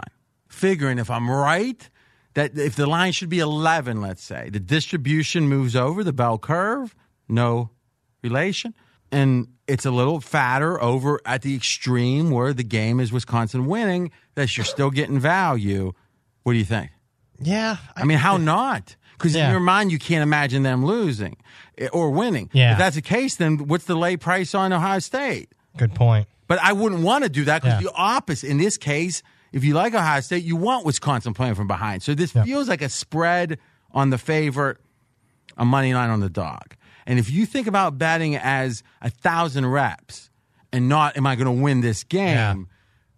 because you're never going to win something that you're plus 150 on when you're, or in this case, more you want to check and get the update. You're going to win much more laying 110, even if you're drunk baby flipping coins, right? The question is, how much money are you going to win before it's over 1,000 reps? So Brad's looking at the money line. Dave, don't feel a need to have a pick, obviously, on every game. What's your thoughts on this one? Well, I'm not going to just pile on the Ohio State love with you guys. That's absolutely no fun. Well, again, the truth comes first, and then your contrarian attitude comes second. Exactly. You know me. You know me. Yes, I do. Someone has to be. I'm probably getting 3 or 4 more points than I would have if Wisconsin had beaten Illinois. I think one of the caveats... Wow, 3 or 4? I mean, if Wisconsin would have blown them out, I agree. But if Wisconsin would have won by 1, I think there still would have been a downgrade. Well, true. Yeah, okay. All right, we're in agreement. I don't have all night. So then maybe say it accurately to start. I'll try. I'll work on that. Dave's trouble. I think you all know it, but he makes me money, so I just smile. No, I think the caveat here is the Badgers' mindset. If they'd have beaten Illinois last week and somehow beaten Ohio State this week, they'd have gone undefeated. So I wonder if they've got that sort of nothing left to lose attitude, and I don't know if that helps or hurts. I think the opposite. I think you got to wonder how you're going to come in feeling like dream crusher. Almost. If Wisconsin wins and wins out, what happens? You can't leave a Big Ten champ out 3 consecutive years. Oh, wait, whoa. Yeah. If Wisconsin wins out, they have no chance to make the playoffs, but they would make the Big Ten final. Oh, yeah. Okay. Yeah. Then I don't think it can be a dream crusher. Yeah. I think if they... Oh, you're saying win out as far as the regular season or beat Ohio State like twice? All I'm saying now is if they win out before... Like, when I talk about the potential games, I'm talking about the scheduled games. Okay. So if they win all their scheduled games, they'll win their division. Yep. Then I don't think it's a dream crusher. Okay. Because in a way, the pitch can be, guys, we don't know about we can't worry about the playoff committee, but what we know is if we win out, we're going to be playing in the championship game. It's hard to think they're going to be crushed. Yep. If anything, this could be, as Dave said, and that's why I wanted to get the situation. If they were out of the championship game now, reasonably, right? Okay. I think that would have been like, everything got lost. See, and we talked last week about Oregon not being a team with a 1 loss getting into the playoff. I can see now if Oregon wins out and Wisconsin wins out, that includes winning, whether it's against Michigan or Ohio State in the championship game, that I could see Michigan. Oregon, because look at the loss that Oregon has to Auburn on a neutral where Wisconsin loses to Illinois. I tell you this, if the committee has shown us anything, they're like the people buying IBM back in the day. It's a safe bet. The safe bet is to eliminate the team that lost as a 30-point favorite. I am willing to give people 20-1 Wisconsin doesn't make the playoffs. Any takers? No. By the way, that was the big. You had this stat, Brad. In the Big Ten, when was the last time there was an upset this big? 1982. Wow. How old were you? -1. Finish up, Davey? You good? No, I'm not good. You took my thunder and ran with it. Took your thunder and ran with it. Talking about this nothing left to lose mentality. I think there's a big difference between nothing left to lose in the Big Ten and nothing left to lose nationally. So I'm saying that if Wisconsin had beaten Illinois, they clearly had the mentality that they could be in the playoffs. So you're saying the fact that they're pretty much eliminated from the playoffs helps them in that they don't have the pressure of the playoffs? No. I don't know how they're going to react. I mean, I think probably not like that though, because it doesn't make sense. It's counterintuitive because on one hand you're saying it's less pressure because they can't make the playoffs, but there is pressure that they can make the Big Ten championship. It's like, to me, it's one or the other. You either think you got something to play for or you don't. That's my sense. What do you guys think? That's my sense too. Ken? I agree. I think they have something to play for. Well, I didn't say they don't have anything to play for. But it's just the sweet spot, like the porridge. I think they have a lot less pressure now, and I don't know how they would respond to that, as opposed to if they had the pressure of potentially, God, if we win this, we could be in the Final Four. And then you've got the Midwestern mentality, because on one hand, I think sometimes we do too much of that, thinking, Iowa wins on the road as a favorite because they don't mess around. They're farm boys. But I think there's something to it. But it does feel like Wisconsin's kind of playing for a bygone age in a way. Like we can, the old school Nebraska football kind of stuff, which, let's be candid, anyone that can remember that, it's just human nature. We all were younger in the past, right? Well, my thing is, though, if I'm Wisconsin and I win out, I feel that I'm in the playoff, even though my one loss is to a 30.5-point team. And here's why I'll say that, RJ, because Oregon right now has a couple tough games in a row. They've got to go to USC next week. That's not a foregone conclusion that they're going to beat Helton. Helton does very well at USC, including 4-0 this year. So that could eliminate the Pac-12, totally eliminate the Pac-12. So then what? So you have Oklahoma, probably runs the table. There's one. You have Clemson, who probably runs the table, may get a really stiff test the last game in Columbia, non-conference game, but against good South Carolina. But I think we're trying to. But I'm saying, so you got hold on. I think we're doing too many permutations because where's LSU in the mix? They lose by 3 at Alabama. What happens? LSU's got to come over that Wisconsin team in that game. So to me, there's a You're right. You're saying that if LSU hangs with Alabama, a team they have not hung with in the last 5 years at all. Yeah. So to me, I think Dave's thinking about the right issue is what is Wisconsin's mindset? The more we talk about it, the more I think it's not a negative. I would say that much at least. Whatever the cause is, there is no sense of a dream crusher. You agree? I agree now. Well, continuing with the Ohio State game, statistically, both these teams are either first or second in points per play, yards per game, and almost every important defensive statistical category. Turnovers are similar. I think the strength of schedule isn't that much different to warrant a huge adjustment. So I looked at this game, and I said a total of 51, which I thought was a little low for an OSU game. I guess that would imply about a 33-18 game. So at 51, they're giving me, if I take Wisconsin, 28% of the projected points before the game starts. I have to take them with Wisconsin's defense. So you do. So Wisconsin's alike. It is. Uh-oh. So now you do realize that's an auto bet. I understand. Oh, wow. Star. All right. So it's 200 against Ken, 200 against Brad. No, not against me. I just lean Buckeyes. What? Yeah. I'm gutless. Do you have your 5 likes? I do. Oh, yeah. All right. So you two, heads up. Now, since Dave's here to bet for himself, I'm going to stay away from this one. I can jump on it by discretion, though. By discretion. All right. So I'll cover. If somehow he loses, I'll cover and get it from Dave. Where's Fake Fez? Fake Fez.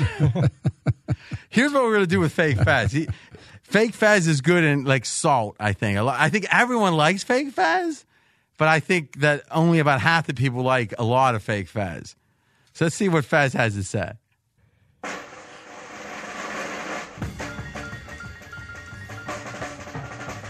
Just a lean, but I wanted you guys to be aware of some information you might be ignorant of.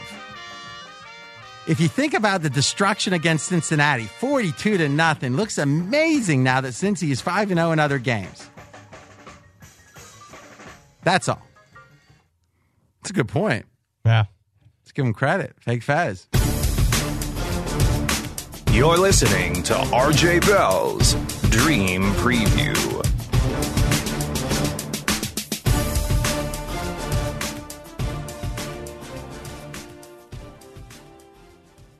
And now, a word from Martellus Bennett, a professor at the Dos Equis College Football College.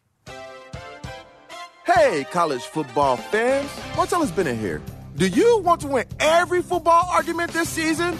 Dominate every debate? Become a pigskin prodigy? Then enroll in the Dos Equis College Football College, where you'll learn from football insiders like me, Jay Cutler, Katie Nolan, and Arthur John Bacon, the man who wrote the book on college football. So be the first in your family to earn a football watching certificate from a beer school. Enroll in Dos Equis College Football College at dosequis.com/edu. Enjoy Dos Equis responsibly. Imported by Cervezas Mexicanas, White Plains, New York. Copyright 2019. Dos Equis Beer Brands. Official beer sponsor of the College Football Playoff. Finally, there's a football beer school for me. Thanks, Martellus. Now back to RJ Bell's Dream Preview. Alabama Backup quarterback favored by 32 against Arkansas. Fezzik likes Arkansas, and Dave Essler likes Alabama. Dave. Yeah, I mean, when I first saw that 32, I was a little surprised at that with Tua out. But the more I thought about it, it's stuck there at 32, and it's staying there for a reason. I looked at the game, and you got to think Mac Jones throws the ball less than 20 times, and I don't think any of them go more than 5 yards downfield, especially with Arkansas allowing over 200 yards per game on the ground. The Hogs listed Hicks and Starkel as co-starters. I don't think it matters. Between them, they've got 9 TDs and been picked 6 times. Because Alabama has the bye next week, and we just talked about this before LSU, I look at this as, Saban wants out early here. I think he's going to put him out of their misery early. And I don't think he's going to let him back up. And I think if he wanted to, I don't think Arkansas can, especially looking at what Auburn did to them last week, which also surprised me. So I like Alabama here. Now, luckily we have fake Fezzik here.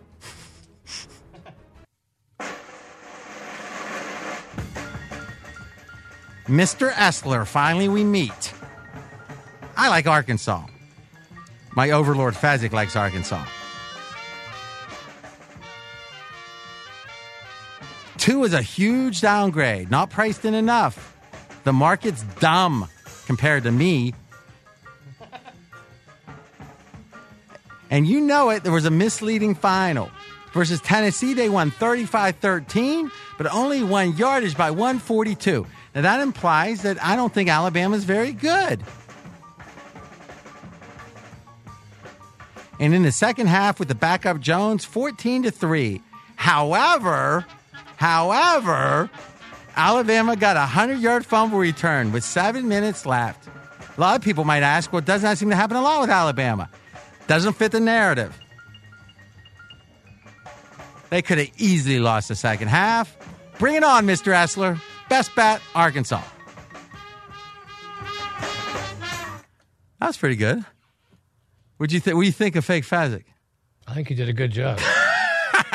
I'm impressed. I might have to get Sleepy to tell me what minute I need to look at. But what I'm going to say is, RJ, that me and Dave are ride or die, baby. Here's my handicap. Brad, you might want to perk up, learn something. What is it that we always fear with a big favorite? Focus, desire. This is what a coach like Saban lives for. Why? Because the theory is he can ride his team before a bye, which is vital. If you had a big game, you might balance it. Yeah. Here it's going to be, you guys, that one guy goes down and look, they think we're done. Oh, Ken Thompson likes Ohio State over us. Who knows, right? And the fact... he's listening to that pod for sure. The fact of the matter is that there's all the things that take you off of a big winner like a Saban here, even though he's a big winner. The favorite's so big you can't play him. And history says he's not good in this spot. Yeah, 9-11 against the spread as a 30-point favorite. And is that because he's not good enough, or is it because he doesn't have the motivation? Doesn't have the motivation. I think he has the motivation here. And then you got a one-dimensional offense, which means they're favored by 30-some sometimes when against really good offenses, but the team's just not good enough. They get down big, they're in big trouble, and they're gonna just swallow one-dimensional inferior athletes. You're starting go baby, yeah. Yeah, I'm on Alabama too. We're picking on Fez. Yeah. And here's the thing. There is a possibility. So you weren't on Alabama? No, I was. I was leaning Alabama. But now you're going. Now I'm going like. You got me. I just like every game. No, I won't do that. But here's the thing. On top of that, there's a chance that Tua can't play against LSU. So to me, I got to get Mac Jones ready. I got to spread the wings. I can't be conservative and just have him hand off. That's a good point. Have him hand off the whole game. I got to try it. He's got to be able to start throwing the ball to these elite wide receivers. So I don't think there's a really conservative game plan here. Now, Ken, you lean Arkansas. You can step up. We'll have bets every which way here. No, I'm just leaning, man. I'm just leaning. And the reason being, because I did watch the second half. I actually watched that game back on Bama. And Bama looked lousy in the second half. And not just the quarterback, the new quarterback. The team didn't. Tennessee screwed up several chances to score. I thought Tennessee pushed them around actually in the trenches. Not used to seeing Alabama in Tuscaloosa get pushed around in the trenches. Go back and watch the second half. Tennessee beat them up. Well, listen, here's what I know is if Alabama's good or not is never my hand. Is even in my. It's what's the motivation? Yeah. Because unless they're playing one of the best teams in the country. I hear you though. Is if you really think so right now you think how many teams do you think are better than Alabama without Tua? Yeah, no. That's what I'm talking about. Well, I know, but Ohio the State's trenches the have only nothing. team. Ohio State's the only team that I bet on to be better than Alabama. But right now, if you were making a bettor's line, so you're not trying to split the action, you're trying to split the Ohio result. State's the only team that I would bet right now on a neutral field over Alabama. So you think Alabama's better than Clemson? Yes. All right. So you don't, but they got pushed around by Tennessee in the second half. They did. I know, but they had a lead. The question is it telling? How is it tell? Do you think it tells us anything? I think the team was shell shocked because they knew that that's Tua what I didn't think. come out. They didn't come out, and he didn't come out in the second half. Yeah, I'm not saying that motivation's not going to be here, and like Belichick when he's got Matt Castle in there, that it's not going to be there to try and win as many games and show that your guy is okay, Mac Jones, because you have him as your backup. So you got to make sure that you're showing that there's not this major drop off and that we weren't totally, just blindsided by Hurts going to Oklahoma, that we don't have somebody else that's capable of backing up Tua. That brings up another point. Go ahead. That's a good one. If there's a reason to get that last touchdown, it maybe is to say, oh yeah, Hurts is fine. We got this guy's just as good. Yeah. And maybe he's not just as good, but whatever distance he can transverse to tighten that gap, the better. And right? we want LSU to think he's good enough, right? Yep, Yeah, you do. I don't think you spent enough time on your point about motivation with Saban. I mean, if you don't think he doesn't look at the polls and he doesn't know that they're not number one and he doesn't see that everybody's saying Ohio State this and Oklahoma that and LSU this and in our own conference, I mean, you don't think he doesn't know that? It's oftentimes with my very best points, I'll be too succinct and don't luxuriate in them. So thank you, Dave. Brad. I don't know how to luxuriate without you. I don't know any of those times. Yeah. That's why it's funny. I'm going to push back a little bit, Ken, on your point that, Tennessee pushed around Alabama. I'm going to tell you, Tennessee's not a good football team when it comes to record-wise, but there's a big difference in talent disparity between Tennessee and Arkansas if you look at recruiting rankings. I agree with that. I don't think Arkansas is capable. Hell, they couldn't push around San Jose State. They're not going to push around Alabama. And also on top of it, I find it peculiar. So Arkansas hires Chad Morris. They get worse from the Brett Bielema era. SMU gets rid of not only Chad Morris, but also Ben Hicks, who was at SMU with Chad Morris. And SMU's better without those guys. So, of course, getting Shane Buechele to transfer from Texas helps out a little. Now, to me, whenever you talk how valuable a quarterback is, the easy part is the general number. So what do you got the Tua downgrade at, John? 7 points. There is a distinction, home road, but one of the classic distinctions is when you're a big favorite, it's less important because the theory is you're not going to have a lot of 3rd and 12s that a Tua is able to throw where a backup maybe isn't. Yeah. This is common wise guy consensus opinion that if you're a big favorite, the value of a superior quarterback decreases. Do you agree with that? Absolutely. All right. I agree with that, but I don't. You're telling me that Tua is only 7 points better than Mac Jones? You got to be kidding me, man. So what number's yours? 10. Well, you know what's funny? Generally in college, there can be a bigger disparity, right? In the NFL, there's only been one time ever there's been a 10-point adjustment where Aaron Rodgers in his prime, I think it was 12 maybe, when he hurt his shoulder or his collarbone, I think it was. Brad, what last thing here? I'm just trying to get a feel, like, how much has this line been adjusted? Do you think it'd be 39? I think it's been adjusted more than a touchdown. I think it's been closer to like 8 because my power rankings were really relatively close on Alabama's and Auburn's games last week, or Alabama and Arkansas's games last week. And, my number's saying about 2 points higher on Alabama here. So at least 8, maybe even a little bit more. So, while I disagree with Ken, I don't think he's worth 10. Maybe the truth is in between our numbers. And I guess it's tough for me, RJ, because, an Alabama quarterback's never been... What's the pedigree, though, of this... not great. 3-star kid. So that must mean he has him for a reason. Yeah. Did anyone get hurt? Did anyone get hurt that was supposed to be the second string? No, Mac Jones. So Saban came in the year saying, "This is my guy." Yeah. That's all I need to hear.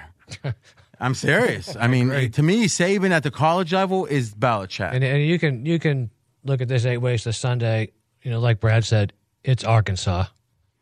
Which used to be a hell of a team, right? You were talking about a program, I mean, in the 80s? RJ, he also lost his 2 best linebackers, though, early in the year, and I think he thought his defense was going to be much more dominant. But we're back to how good Alabama is in general. If you believe that they're just overrated, then that's but I'm saying you don't need to worry about your backup quarterback as much if you have a stifling Saban defense.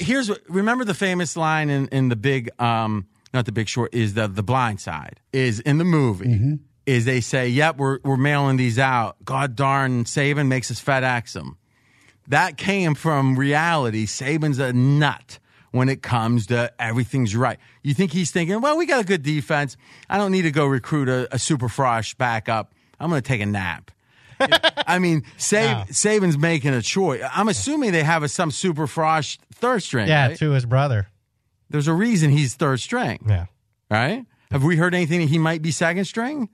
He's going to get more reps in this game, but Mac Jones clearly the backup. Well, that brings up another point, though. If they do go to third string, it looks like, remember where... Again, I think they're going to... Let's see what the kids got. Spread your wings But even if it's late and they're up 40 and there's a small chance of a backdoor, which, maybe not. Remember where we swung with Alabama when Tua became the backup. Explain that. Yeah, so because it used to be sitting on the ball. Yeah, sitting on the ball. But when you had that dynamic between Jalen Hurts and Tua Tagovailoa, oh my God! No matter who was the backup in that scenario, it was like, oh my God! I mean, there's not that much of a downgrade. I mean, even if they're being conservative, these are such good quarterbacks. Yeah. So the skill, but also I think because he wanted Tua to get reps. Mm-hmm. Yeah, they opened up a little bit more. Exactly. Whereas in years past, Malinsky was betting under in the second half of the Alabama games, and it was stealing money. Yes. Because they just sat on the ball. Yep. Next game, Texas, TCU. We have a double like from Fez and Essler, and then Brad Powers is fading both of them. A 2-on-1, Malachi Crunch style. Dave Essler. Yeah, I like TCU here, RJ. I mean, I know Brad's going to tell me this is the first ranked team TCU will face. But they did beat Purdue badly on the road. I know it's not the same Purdue team we see now. But TCU also crushed a Kansas team that Texas allowed 48 points to last week. So to me, this is about TCU at home. They need 6 wins for bowl eligibility. They don't have any gimmies left. And this is about Texas on the road for only the second time, and the first time being a much closer than expected game at West Virginia. I looked at Texas on the road last year. Their biggest margin of victory when not in Austin was by 7 points, and to Kansas. I just can't take Texas on the road here. I like TCU. What's your take, KT? I lean towards Texas. The only thing I look at is when in doubt, I'm taking Ellinger over Duggan. I mean, that's just where I'm at. TCU already lost at home to SMU. And look, Ellinger, they didn't think Kansas was as good as they were, but Kansas came to play, and it was a game that Texas still found a way to get it done at the end on the final drive to get the Cameron Dicker, the kicker, field goal to win the game. Texas just happy to escape that game. They'll be focused for this. It's in Fort Worth, and it's still a big brother, little brother attitude for Texas. Yeah, I'm disagree. That's hence the crossfire music here. I like Texas, and I know this is going to sound really square. To me, the line says it's going to be a really close game, right? It's 1 point spread here. And to me, who do you trust in a one-score game? It's going to come down to the final possession. Either TCU's got the ball, Texas has the ball, and who would you rather have, Sam Ehlinger or a true frosh quarterback? His stats are okay, and Max Duggan, no relation to Hacksaw Jim Duggan. Oh, for you wrestling fans, you guys didn't watch that? Man, crickets. And my other point is this. I really like Gary Patterson. I think he's done a tremendous job at TCU. But the last 3-4 years, I'm starting to wonder if the game's starting to pass him by. I mean, keep in mind, he's going near year 20 here in Fort Worth. And you just look at how he does against Big 12 teams the last 4 years, counting this year. 10-21 against the spread. I'm wondering if the game's starting to pass by a defensive genius for 10, 15 years in college football. I'm just not seeing it anymore. There's just not the same energy in this program that there was in 2014, 2015 when they almost made the college football playoff. I can't disagree with any of that. I think a lot of that stuff's already factored in maybe. I mean, I think we know TCU isn't what they were. Totally agree with you about Patterson. He just can't recruit like he used to, and I think that just continues to spiral down. But I look at this as it's one game. I think TCU really, really, really needs it, and at home, I think they get it. If I felt stronger about it, I'd make it a best bet, but Texas. But still, you got money on it, baby. Texas, but a couple $100 with you, that's fun money. Oh, jeez. Confidence, Dave Essler. All right. Ken, what you got? We talked about it. I lean towards Texas. Oh, cool. I'd rather have Ellinger over Duggan anytime. I can't lie. I went out and grabbed a snack. Yeah. But you missed a great line. I don't know if you would have gotten it. They didn't, RJ. I did, but I didn't know if I was supposed to. Oh, wow. So it wasn't funny. Who was it? Well, the quarterback for TCU's Max Duggan. I was like, no relation to Hacksaw Jim. Yeah, it should have been like a 2x4, maybe. Yeah. Something, like, I don't know. I did the ho. Oh, then that's it. Yeah. Home run. Speaking of home run, remember. Uh-oh. I forgot. You'll never forget about me in the end. I'm Fake Fezzik. Fezzik's my overlord. I like TCU. As you can imagine, Texas is overrated. They only lost by 7 versus Oklahoma, but nah. They were outgained by 200 yards. Now, TCU is underrated. They lost recently to Iowa State and Kansas State. Yeah, it doesn't count. I don't like that outcome. They were outscored by 32 points last 2 weeks. However, they were only outgained by 7 yards. Now, I know it seems nonsensical. I don't care. TCU it is, and whoever I'm betting, I won't have to pay if I lose. That's the overlord's job. Okay. He's sassy. Yeah. It's like Fezzik's worst traits against Fezzik. He doesn't like Fezzik. Mm-mm. See, that's what's weird. It's almost like you ever meet one of those kids that's really like his father, like a boy who's really like his father, and he hates his father because he hates himself. There's something like that going on here. It's not quite as innocent. It's even sicker. So to recap, so really does he really think that all you have to do is look at the box score and look at the yards and say, well, let's add up. I mean, that would a simple Excel program. You could add up all the net margins, add up the records, and take the best net margins of yards relative to the record. A bad record. And I think actually over a lot of games, like if you had a 162-game season, like in baseball, I think that works. But if you're looking at 1 or 2 games where junkyard, there's all these different factors, I think you need volume for that kind of stuff. And in the NFL, he'll go into it. In college, he doesn't. But that's another example. That's another example where Fezzik is so much better on game day because then he's got all his sources. So he has his initial thoughts. He adds in the source. And Ken, you do betting with him, right? You guys bet. Yep. I mean, when he's got all his sources and his record shows it on the All Access. Yep. There's no one better, except maybe Dave Essler. Well, I think in college, Fez is shockingly good. I love that we get him on Tuesday. Yeah. Let's just say that. I agree. So to recap, Fezzik, represented by Fake Fezzik, likes TCU. Dave likes TCU. Brad likes Texas. What is your and it's a famed a victim of the infamous Malachi Crunch. What's your love with Texas? Oh, I don't have that. No, you do. No, I bet him season win total under. It was like one of my biggest bets. Then somehow it's made you reconsider because you've been on Texas like a bunch lately. Wouldn't we agree? Yeah, because I was down on them, but the market's more down on them. I understand that by definition, when you like a game, you think I like their quarterback. I'm asking what you like about I love Sam Ehlinger. He's one of my favorite college football players in the last decade. I agree. And he's probably my main reason my handicap of this game. Line says it's going to be a one-possession game.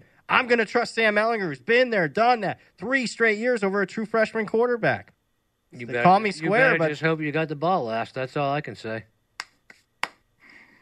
I can hear that. And my other, in a way, yeah. though, you're talking about profiling the game again, right? Yeah. Is if it is late, because a inexperienced quarterback is in the power ratings. Yep. It's built in. Yep. And the line is about right? Yes. What's your line say? TCU by a half. So you're saying line's right. Yep. Pick them. But you're saying if it gets to be late, even not just last possession, but last 8 minutes, you want this I want leader. Sam Ehlinger. Yep. That makes some sense, Dave. What would you respond to that? I want the home team. Oh, now that's interesting, too. Yeah. Here's the other thing. I mean, when you remember Ehlinger against Oklahoma, they probably should have got blown out of that game early, but they didn't. And the longer the game went with Texas being involved, they were right there at the end with the chance to win that football game. Next game, another crossfire. Wow. And this one is another.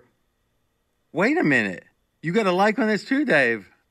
This is the Oregon-Washington State. Yeah, I think we have some disagreements. All right, so guys, we've never had a 2-on-2. Nice. I know Minaj. I'm not sure after that. So I can't lie. We got Dave on Oregon. We got Fezzik represented by his overlord, Fake Fezzik, on Oregon. We got the two college experts, Ken and Brad, doing a fist of death on Washington State. Dave, you're the visitor. You got honors. Well, I know these guys are going to point to the Ducks game with USC and fall in love with Wazoo here, and that's certainly a factor. But the Ducks have can't read their notes and then try to counterpunch them before they get a chance to say it. That's all right. How can it not be a factor? I mean, obviously it's a factor, but I think it's trumped by the fact that the Ducks have lost to Washington State 3 straight years. I don't think they're going to look at this as anything but revenge. I think they need the style points. You know, they're in it for the Final Four here. If they're a one-loss to Auburn team, they can make a great playoff case. And I'll go back to my home road thing. You know, Wazoo hasn't won a road game. You know, they melted down at Arizona State. Thank you very much. Obviously, that UCLA meltdown. And I keep coming back to Oregon's got a really balanced offense. And then I go and look at State's 109th in yards per pass defense. So I like Oregon, and I think they have the ability and the wherewithal and the motivation to cover this number. I'm thinking of betting with you guys with Washington State. I want to hear it, but here's my rationale. If you have a series record, and I don't know enough to know this, has Oregon had the same coach the last 3 years? Yeah. Okay. If you have a series record when it's coach against coach, I think sometimes that can influence the line overly. But the time you got to value it greatly is when you have a quirky offense or defense, but a quirky. Why? Because this is like you don't see quite. I know teams are getting more like it, but you don't see the Leach offense, right? So if you've struggled against it 3 years in a row, that tells me a lot more than some other team doing well against some other team. Would you agree with that, Brad? Totally agree with that, RJ. And I am on Washington State here. You mentioned 3 in a row. How about 9 in a row where it counts most? Our pocketbooks. Washington State 9-0 against the spread against Oregon. How many years has Leach been there? Ooh, that's a good call. Because that's the only one that matters, right? So I think it's like finish 8. your handicap, and then you can look that up. Yeah, and average cover by 16 points per game. So not a lot of close games in that 9-game streak. And to me, it's situationally not a good spot for Oregon. They're off a very emotional game against Washington. They rally from behind, 2 touchdowns down in the second half. They get that. Oh, you can sigh of relief. We got that big win. And who's on deck? Big bad USC. Not only the series history, but the spot is telling me Washington State, especially getting a juicy number. With that offense that's constantly throwing late, I think backdoor's wide open. And profile the game. You're down 28. Who is going to have amnesia better than a Leach team? Yep. I think the chance of coming back down 28 here is as good as any team in the country. And, yeah, Oregon's defense is much better this year, but they got kind of exposed last week. Are you kidding me? I mean, Jacob Eason was throwing left and right all over Oregon. Ken, you know it. You had Washington in that game. Yeah, I know. It makes me sick, actually, really, to know that they blew that game. A 10-point lead with 6 minutes to go, +3. I mean, and lose by 4. It was murder. But Max Borghi rushed for 105 yards last week. That's something that's not been part of Wazoo's offense this year. They've been throwing. Now, Borghi is an excellent receiver. He had 9 receptions last week, 57 yards and a touchdown. That's what he's been doing, but he has not rushed for more than 30 yards. He had 105 on the ground, plus the 57 receiving.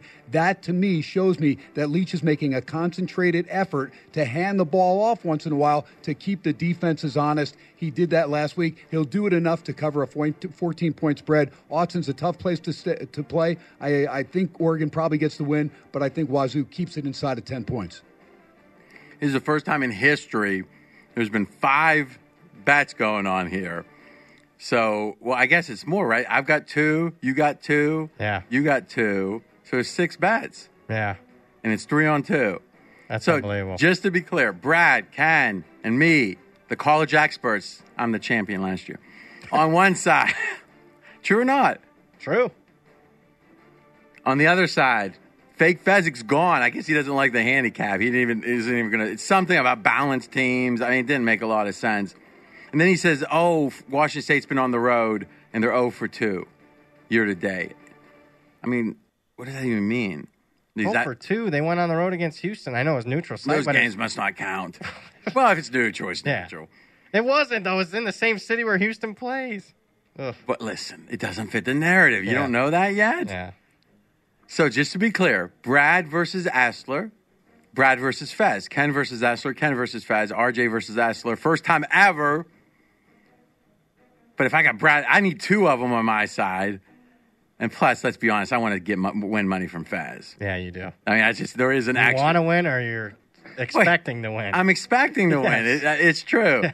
Dave, you're in a bad spot here. Nope. You want to buy out? Nope. All valid points. All valid. You do like good points? Oh, Ken. What one concerns you the most? Your point about Oregon potentially struggling with Washington State over time and not being able to adjust for it. I can see that. And to be honest, that's the only reason I went against you, because I feel like that is 95% of the time you're right. There's an overreaction, that kind of thing. But I do think when they're quirky, it can be, like going against an option team. Yeah. Right? If someone's lost to an option team 3 years in a row, it means more. Yes. Wouldn't you agree? Absolutely. And Leach has been there 7 of those 9 ATS covers. And you're saying the ATS margin in those 7 is... in those 9, it was 16 points per game. And what was the last 2, the 8th and the 9th? Because unless those were monsters, it's still very pertinent. All right, good stuff. Any closing thoughts, Dave?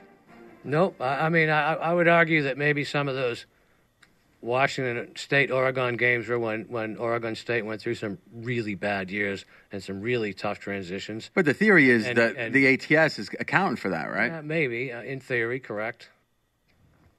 We will see Saturday. Yes, we will. Last 2 years, covers by Washington State by 20.5 and 11.5. The last 2, what I meant was the ones that were the 8th and 9th year that wasn't Leach. Oh, that wasn't Leach. 15.5 and 20.5 were the margins. So right in the range. Yes. All right. So during the Leach years, it's about the same ATS margin. Yes. Of what? 16 points per game. I'll take it. LSU, Auburn. Now, if I recall, holy camole, we got another 3-person crossfire. Ken on one side, Auburn. Brad on the other on LSU. And Fezzik has a pick I'll wait to reveal during Fake Fezzik's presentation. Here we go. Ken. I think Auburn's defense will be the best defense that LSU has faced. Yes, they faced Florida, and we all know that score was deceiving. That was a one-score game. Not for the offense. They put up 42 points on 48 plays. Did you lose a bet on that game, Ken? Brad did too. Yeah, but that's the deceiving score. No. I'm just saying there was an interception in the end zone. Oh, I get it on LSU's defense. That's what I'm talking about. Okay. That's what I was talking about. Auburn, though, I think their defense, is going to put more pressure on Joe Burrow. Now, let's remember Joe Burrow in the Texas game way back when. Everybody put so much luster on that Texas team that struggled to beat Kansas by 3 points or 2 points at the end on a last-second kick. So how good really is that Texas win now? Is it as good as we all thought it was? I don't think it is. So now let's look at Joe Burrow in that game. He completes a 3rd and 17. If he doesn't get it, they're in a lot of trouble. That play ends up going for a touchdown and makes that score very deceiving there with LSU beating Texas. Now, Auburn, great defensive pressure, and they've gone to 2 tough venues. They've won at A&M convincingly, and they lost at Florida, where the youngster Nix threw 3 interceptions. I think he matures a little bit. Yes, they're still missing Boobie Whitlow in the backfield, but Cam Martin's done enough there, and I think the Auburn defense will keep this a lower-scoring game by getting pressure on Burrow, sacking Burrow a few times, and putting him on his wallet. And this game, therefore, LSU may win, but I think it's a 1-score game, RJ. Now, do you like the under parlay? Do you think there's a correlation? Meaning, I do. I think if Auburn is to cover this game, that this will be a lower scoring game, yes. Now, that's fascinating. So the pick we're going to document, the pick we're batting against, in this case with Brad, is Auburn plus 10.5. Brad? I'm on LSU minus the 10.5, and you mentioned it, KT. Auburn's going to get pressure on Joe Burrow, and Auburn's better than Florida. They have to be a hell of a lot better than Florida because Florida, who came into that LSU game, number 1 in the SEC in sacks, didn't lay a finger on Joe Burrow. And I mentioned that what was misleading maybe was Florida's offensive success against LSU's defense, but wasn't misleading was LSU's success offensively against Florida. 42 points in 48 plays. They only had the ball for 20 minutes and still put up 42 points. But here's where I really like LSU. Other side of the ball. I think LSU's defense is going to shut down Auburn, at least make them one-dimensional. LSU's in the top 10 in the nation in rush defense. And to me, if they can shut down Auburn, you're going to put the ball in the hands of your true freshman quarterback, Bo Nix. Ken, how did that work out for you when you had to put the ball in your true freshman quarterback's hands against Florida on the road? Listen, I'm hoping he learned from that. Look, not every freshman's going to play a great game his first time out. He threw 3 picks, so hopefully he learns from it. Auburn, listen, they got to win at Texas A&M. That's a tough place to go for a freshman, right? Yep. And they were rather dominant. I lost money on that too, but I didn't think that Nix would be the guy that could go into College Station and get a win convincingly, and he did. So I'm looking at him not to win the game, stay inside 10 points, Brad. That's all I got to do. Okay, now, to me, what's the given is there's going to be reasons for both.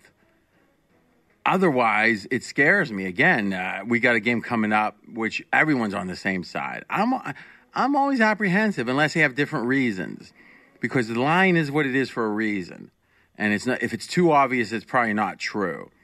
So let's get Dave started. He only has a lean here, and then Fake Fezzik is here.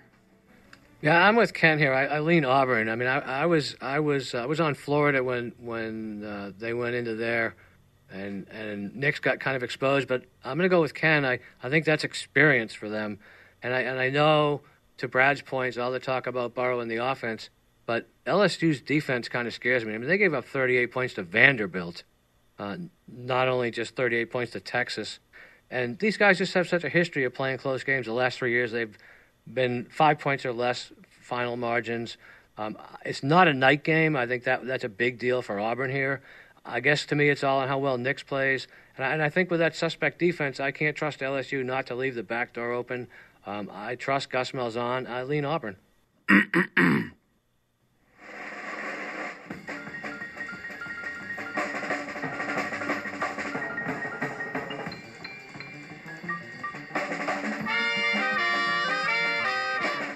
My pick is Auburn. Blah, blah, blah, lucky LSU. Blah, blah, blah, turnover. Wow. And we've got... Well, that's odd, though. We got Fez against Brad, LSU, Auburn. We got Ken against Brad, LSU, Auburn. Blah, blah, blah, turnover. Where are you on that, RJ? I don't know. I do feel like sometimes there's a phenomenon, and I feel like LSU is a phenomenon because this team, my only experience was I was at that LSU-Oklahoma game back, 15 years ago, and the enthusiasm for LSU down there is insane. I mean, we saw with Obviously Les Miles is looking like a pretty good coach, right? Yep. And you had Brad do research on the day game where they've been more dominant on the point spread. That is true. 8-1, I believe you said, Brad, in the day games, right? That was, it wasn't me. It was Mackenzie and I, and we thought to do some work, and Brad was participating for sure. Yeah. And the day games don't hurt him. Yeah. And some of that, I think the market got so caught on. Any closing? Up next, Clemson losing a little luster. 33.5, hosting Boston College. Brad, you got some answers for Clemson. I've been telling you they're no good. You've been fighting me. Where are you at? No, I like Clemson still. But you don't like. But I'm guessing. Let me guess. You don't like them here. No, I only like them. No, lean. Yeah, it's only a lean here. But here's where But you like them. I do like Clemson In theory, I think you don't have to risk money. Fair enough. I risked more on this podcast. I know, but let's not act like you have this great love for Clemson. Fair enough. Well, because I kind of like Boston College. But as far as Clemson goes, I'm starting to feel like they're getting a little agitated. Here's the team. This is all Clemson's done. Defending national champs, still unbeaten. I'm gone from number 1 to number 4 in the AP poll, despite the fact they're basically a touchdown away with 5 seconds left from A&M from being 6-1 against the spread. Everyone's still overreacting to that near loss against North Carolina a few games back. But why is that an overreaction? That feels like when you don't play anybody, something's got to matter. Yeah, but when they're playing, I get it. They don't play anybody in the ACC, and that's the one bad game they've had against the ACC. Last 12 games in conference, they're 11-1 against the spread. Yeah, that means that they're running it up against a team running it up against weak people. Let me ask you a question. All joking aside, let's say that you play 6 games at minus 28. Right? Yep. You're favored by 20. Would you rather someone have 3 of them that win by 20, not covers, 3 they win by 35 covers, so they're 3-3 against the spread? Grade that team. Okay. Now, you've got 5 games they win by 35 and 1 game they win by 1. Which is more telling? Probably the latter. That's what I think. Yeah.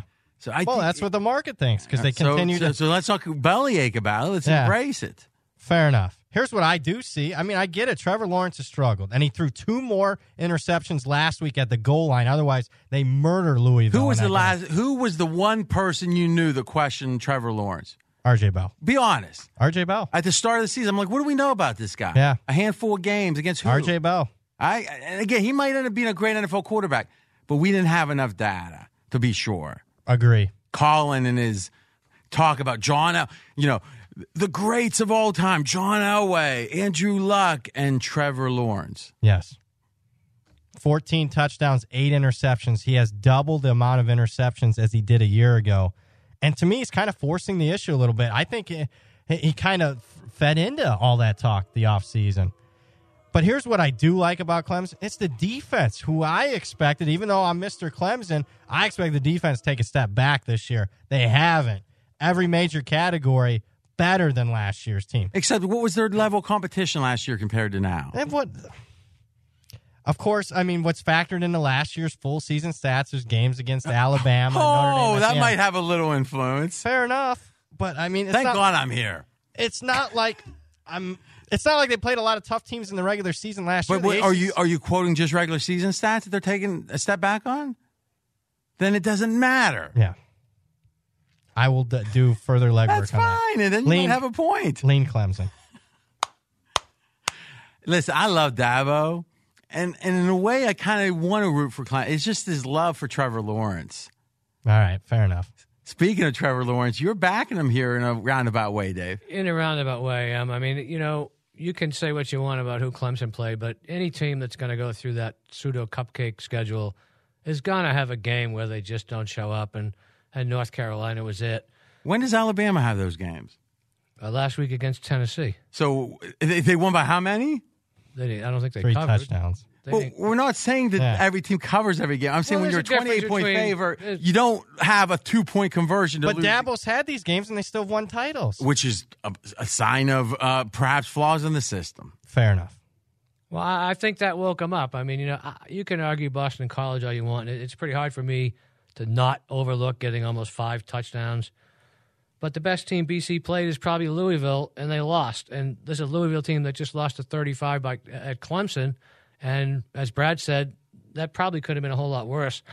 And the spot here, Clemson's got Wofford next week, so it's not a look ahead.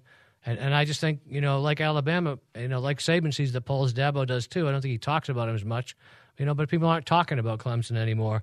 And I think that might irritate him. I could see him resting a lot of people in the second half, but I like Clemson minus 20.5 first half, especially under 3 touchdowns there. I mean, I can see him coasting in the second half, but I think they do enough damage in the first half to just make the game be over.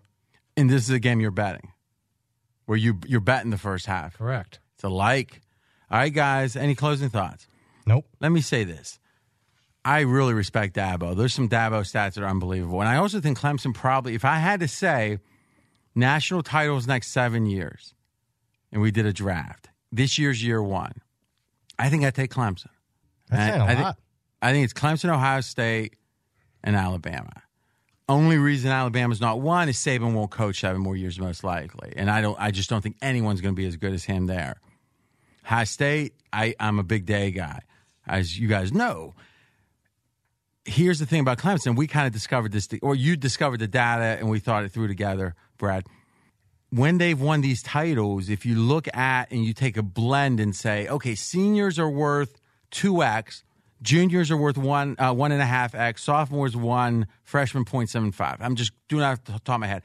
Then you take the recruiting rankings of the 4 prior years. So you're always going to weight the 4 years ago most because that's the seniors. Yeah.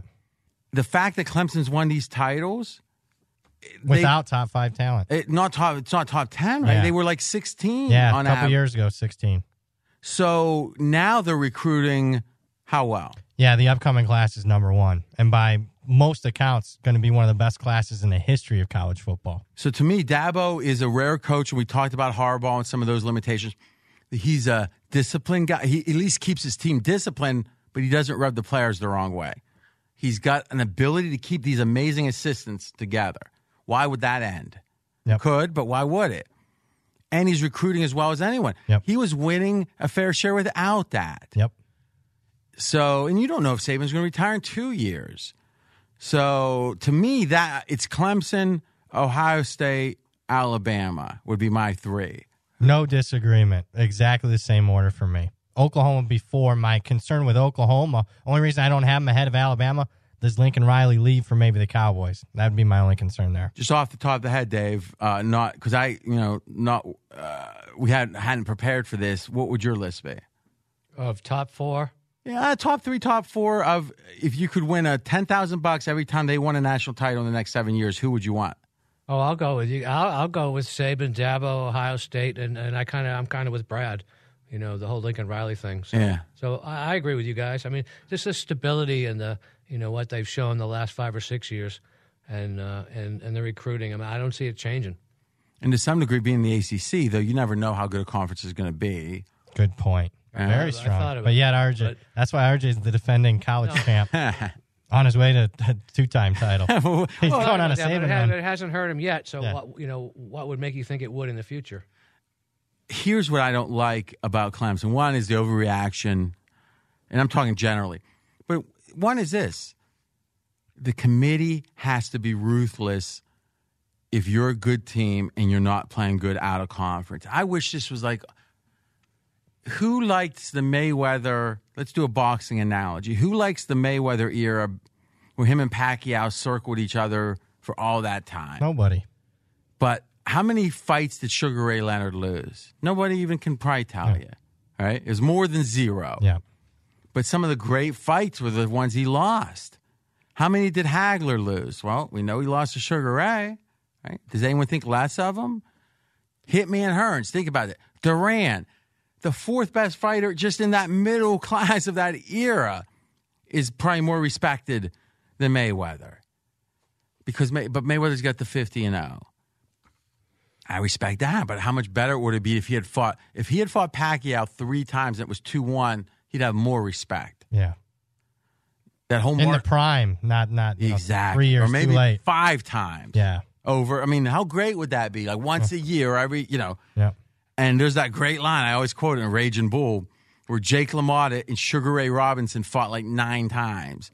And one of those later fights, they go, here we go, announcers going 13th round, and you know the boys. It's like they've been fighting since you can remember. And when you think about the 14th, listen, I get it.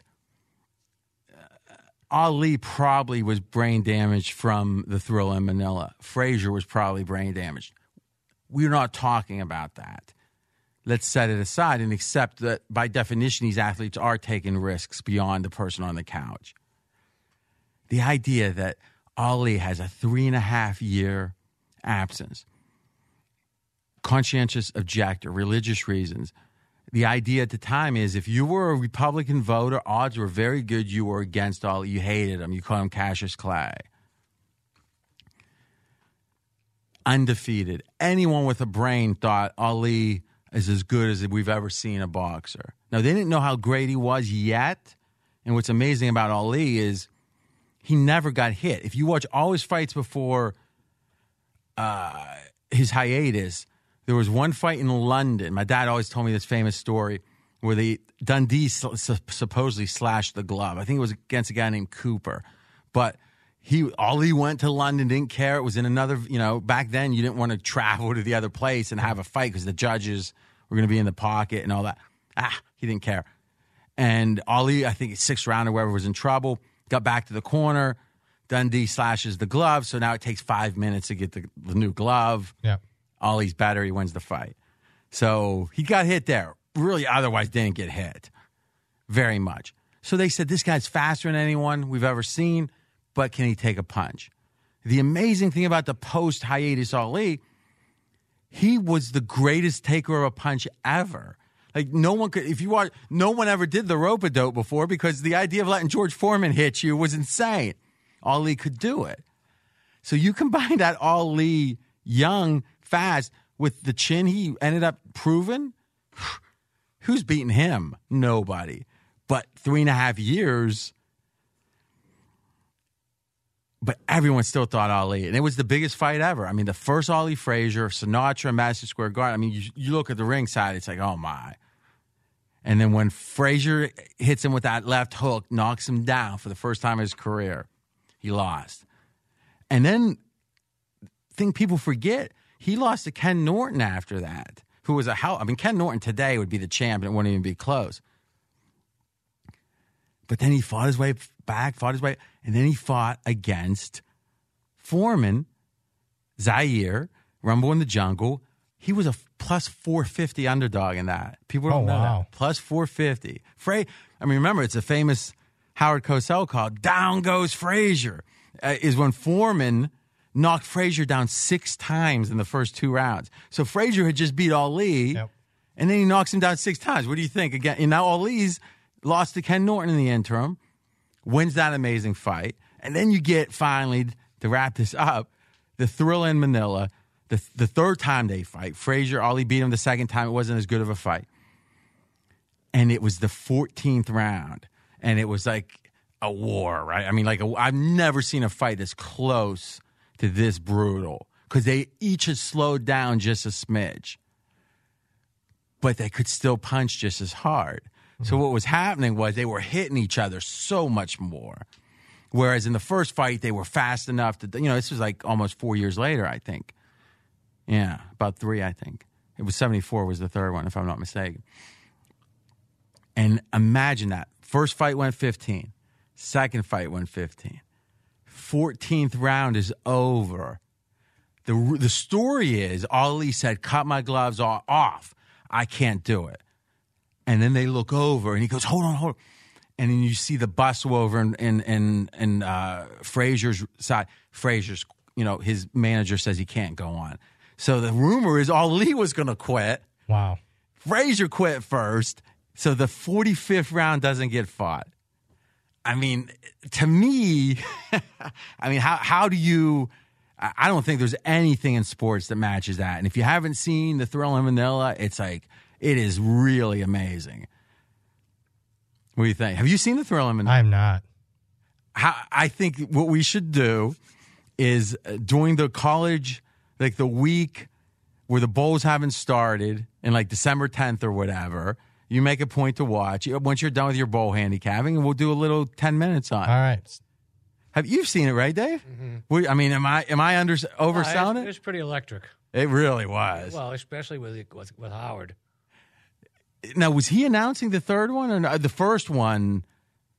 But I think he would have been, actually. But I don't remember ever seeing a feed that Howard Cosell was doing for the third one. But you would think he didn't really quit boxing until like 1980, I think. Well, where Cosell said, I don't want to do it. I could be wrong. No, you might be right. I'm saying there probably is because it's always weird, the feeds, because there was closed circuit back then.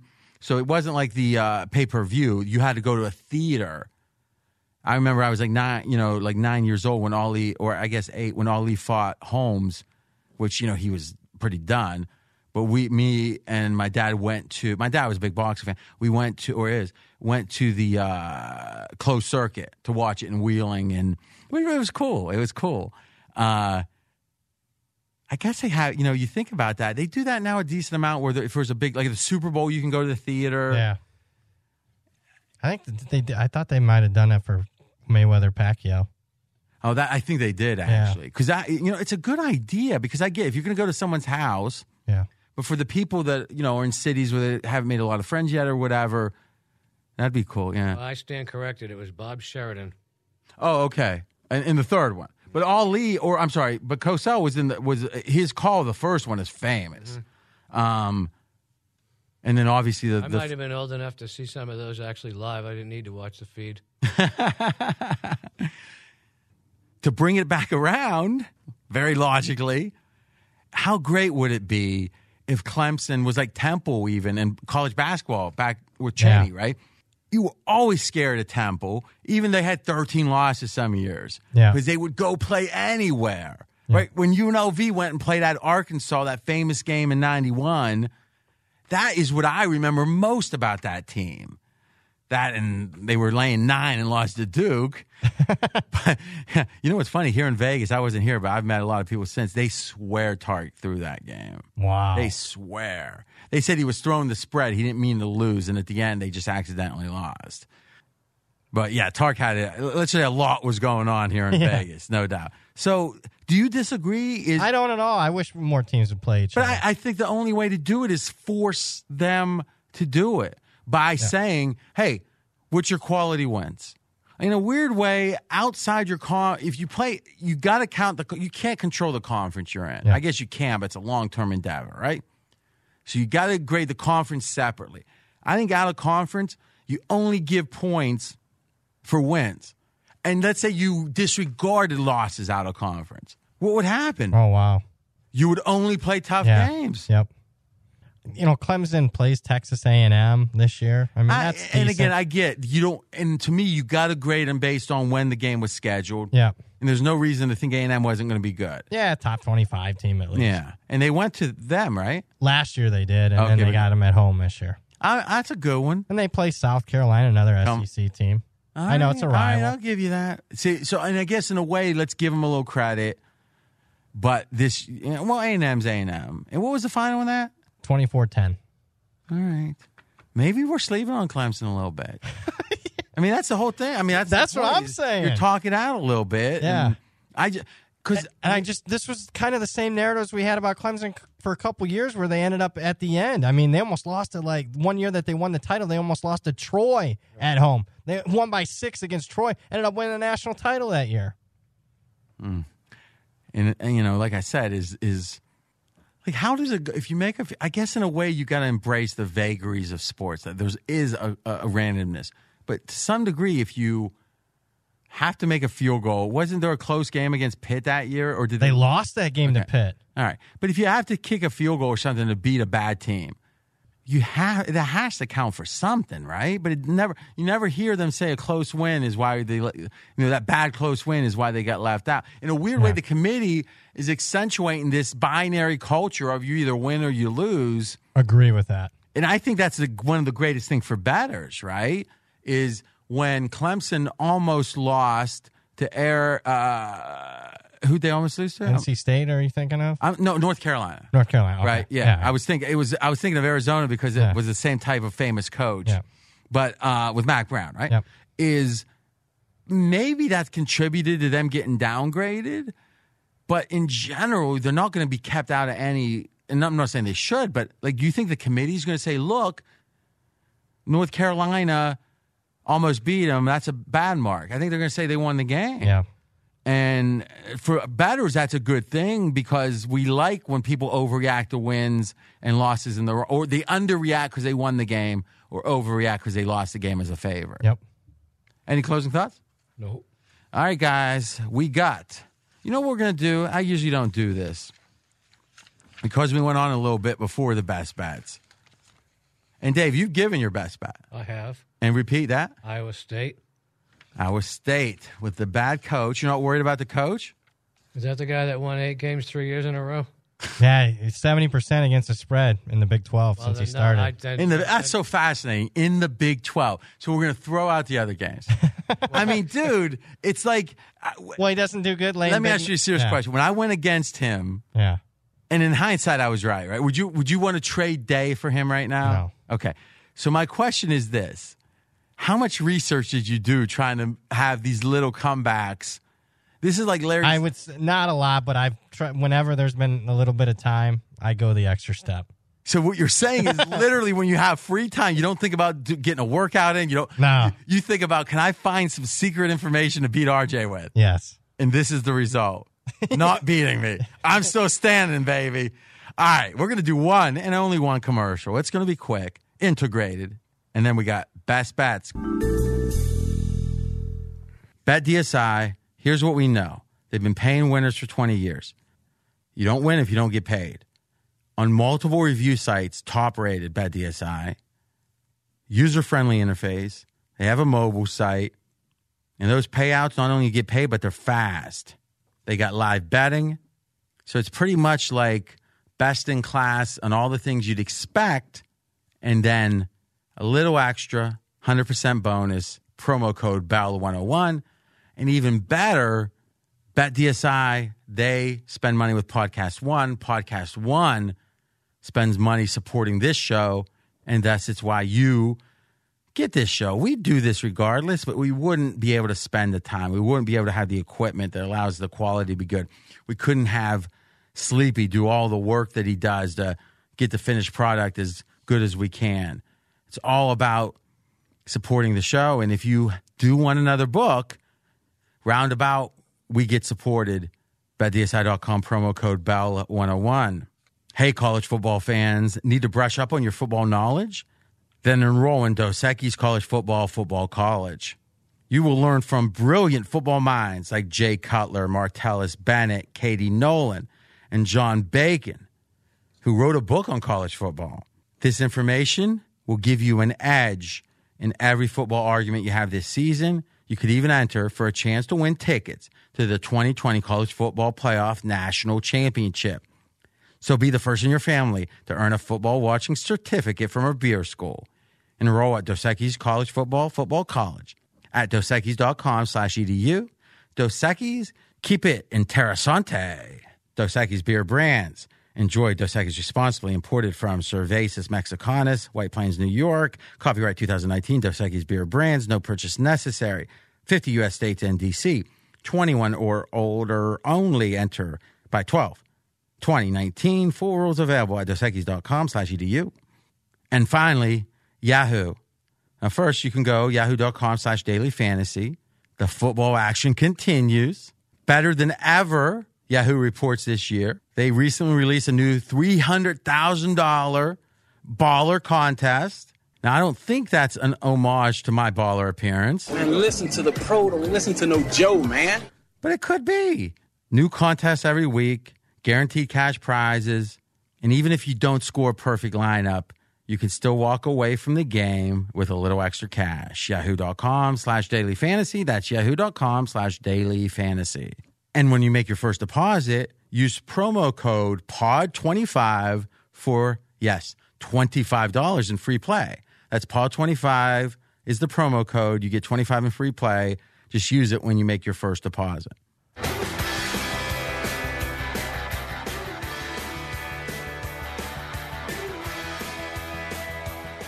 So, Dave, what's your thought about, and again, I know you're going to want to see macho when you say this. Try to just tell the truth. What do you think about Blossom? Try to tell the truth? Try to tell the truth. What do you think about Blossom? Blossom. Yeah.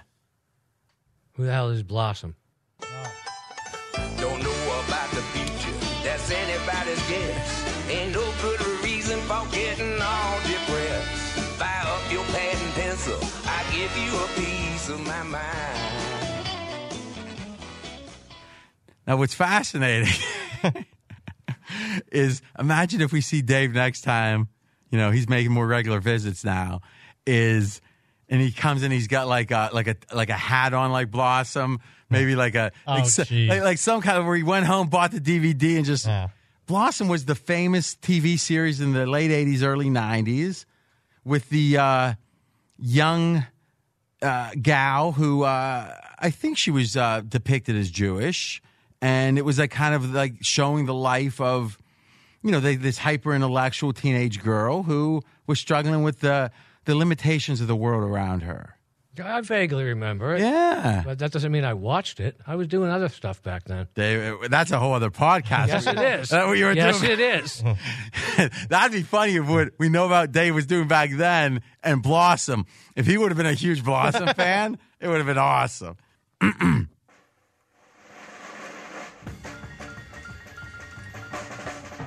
I appreciate my agent was able to pull it off, having me go first. My main focus in life is primacy. My best bet, Michigan State. Favored.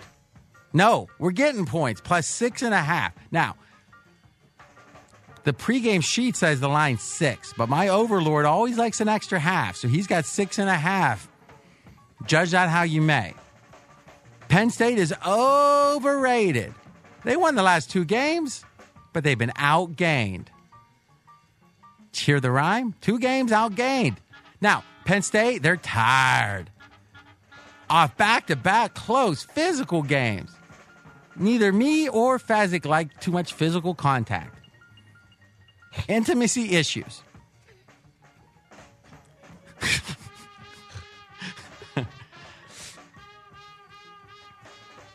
Michigan State, though, has a bye in contrast. They're out blow-off losses, but let's forget about that. They're in a home run spot, as I like to say. Best bet, Fezzik, the overlord, and me, and I represent this with vigor. Michigan State plus 6, or we'll have 6.5. Count on it. He was behind that one. Yeah. What do you think? I'm behind it, too. I'm on Michigan State. Like Michigan State for me here. And it does come down to Penn State being a little overrated. We talked about this on the Straight Outta Vegas show. See? Yeah. Penn State team that's number 6, unbeaten. They got that important at this time of year 0 in the win-loss column as far as the loss column goes for Penn State. But they could have easily lost each of the last 2 games against Michigan and Iowa. They were deceiving stats in those games. The fact that they got outgained significantly against Michigan, outgained against Iowa, and the fact that this seems to be, if this is going to be the last rallying spot for the Mark D'Antonio era, it's got to be this. Off a bye against a team that they've had a lot of success with in exactly this same spot. Each of the last 2 years, Penn State's coming off of a big game against Ohio State. They're playing Michigan State. They're favored. What has happened in those 2 games? Michigan State's won them. Not only against the spread, but won them outright. I like Sparty here, plus the 6.5. You know what's fascinating is the idea of how Franklin was 1 game away from being fired. Yeah. Is your estimate. You want to paint that picture? Yeah, so the year is 2016. James Franklin hasn't gotten off. His first couple years have been so-so at Penn State. I haven't heard this in a while. Hadn't been so-so at Penn State, and he'd already gotten destroyed by Michigan, lost to his rival Pitt. Penn State shouldn't lose to Pitt, and in that game against Ohio State, Penn State is a 19-point home underdog. Supposed to be a lot of wind and rain. I remember taping the preview of that. We were at the old studios talking about that game, RJ. And, a blocked field goal return for a touchdown swung the whole momentum of that game. And Penn State won, and now James Franklin, new contract. Everything's rosy. Well, and you could make the case sometimes that some of the great coaches have been in one element, one small thing away from losing their job. I mean, Belichick got fired, right? Yeah. So That's it. Money. I'm about making money. That's the dream, y'all. That's the American dream. speaking of the American dream, Kenny KT, as some say. What do you think of this one? I agree with Fez 100% on Michigan State, and they're coming off the bye as well. I think Willekes and Bocce, they'll slow down Penn State. And remember, defensive end Shaka Toney, who's that 1-2 punch with Gross Matos for the Penn State defense, RJ, he is banged up with a knee injury. He may go, but he's not 100%. I think Michigan State is focused off the bye. They're ready to play, going to get the ball out to Stewart and White and change that offense that's been non-existent at times. I like Michigan State to win the game outright. Let me ask you guys a question. Michigan State, to me, feels like a program on the downtrend. Agree. Do you feel like that some of the handicaps, some of the old situations Michigan State's excelled in, that perhaps if their recruits are a smidge or maybe more than a smidge less than they've been, what reevaluation do we need? And Ken, maybe you start. I think Michigan State just needs to get more speed on offense, RJ. But can they? I mean, can a Big Ten school, who wants to go to Michigan State, right, that's fast? That's kind of the whole Colin Cowherd thing, right, with weather and stuff. And I think what you're starting to see, RJ, is, yeah, they've had some still success against Michigan, their rival, but, you know, a couple of those guys that Michigan State got in the Rich Rodriguez and Brady Hoke eras, they're not going to Michigan State anymore. Jim Harbaugh is actually getting those last couple of guys. And here's what I would do. I would say, hey, Lay, you want to stay and play in Miami? Look at that program. You want to stay home? That's all well and good. But look at that team, mired in the ACC crap. Outside of Clemson, that conference is crap. Why don't you come up? There's a ton of kids in Dade County. Get a couple of them up there.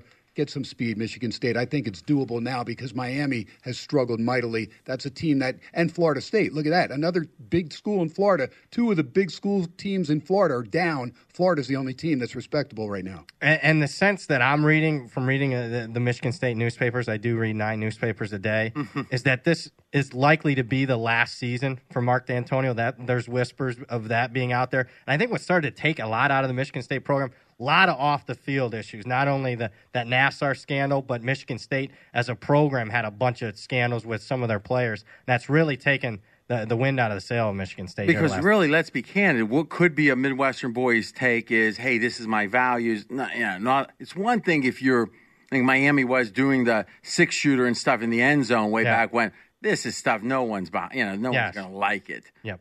Okay, we're 3-0. 3-0. Fake Fez and Fez is 1.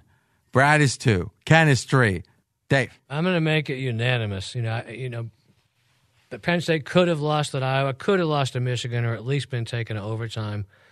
And I wonder if those wins give them, I thought about it, I said maybe they get a little more confident that they can win close games, or does that show a weakness people hadn't seen before? And I'm going to go with that, because to be honest, before those 2 games, they hadn't played anyone at all and almost lost to Pitt.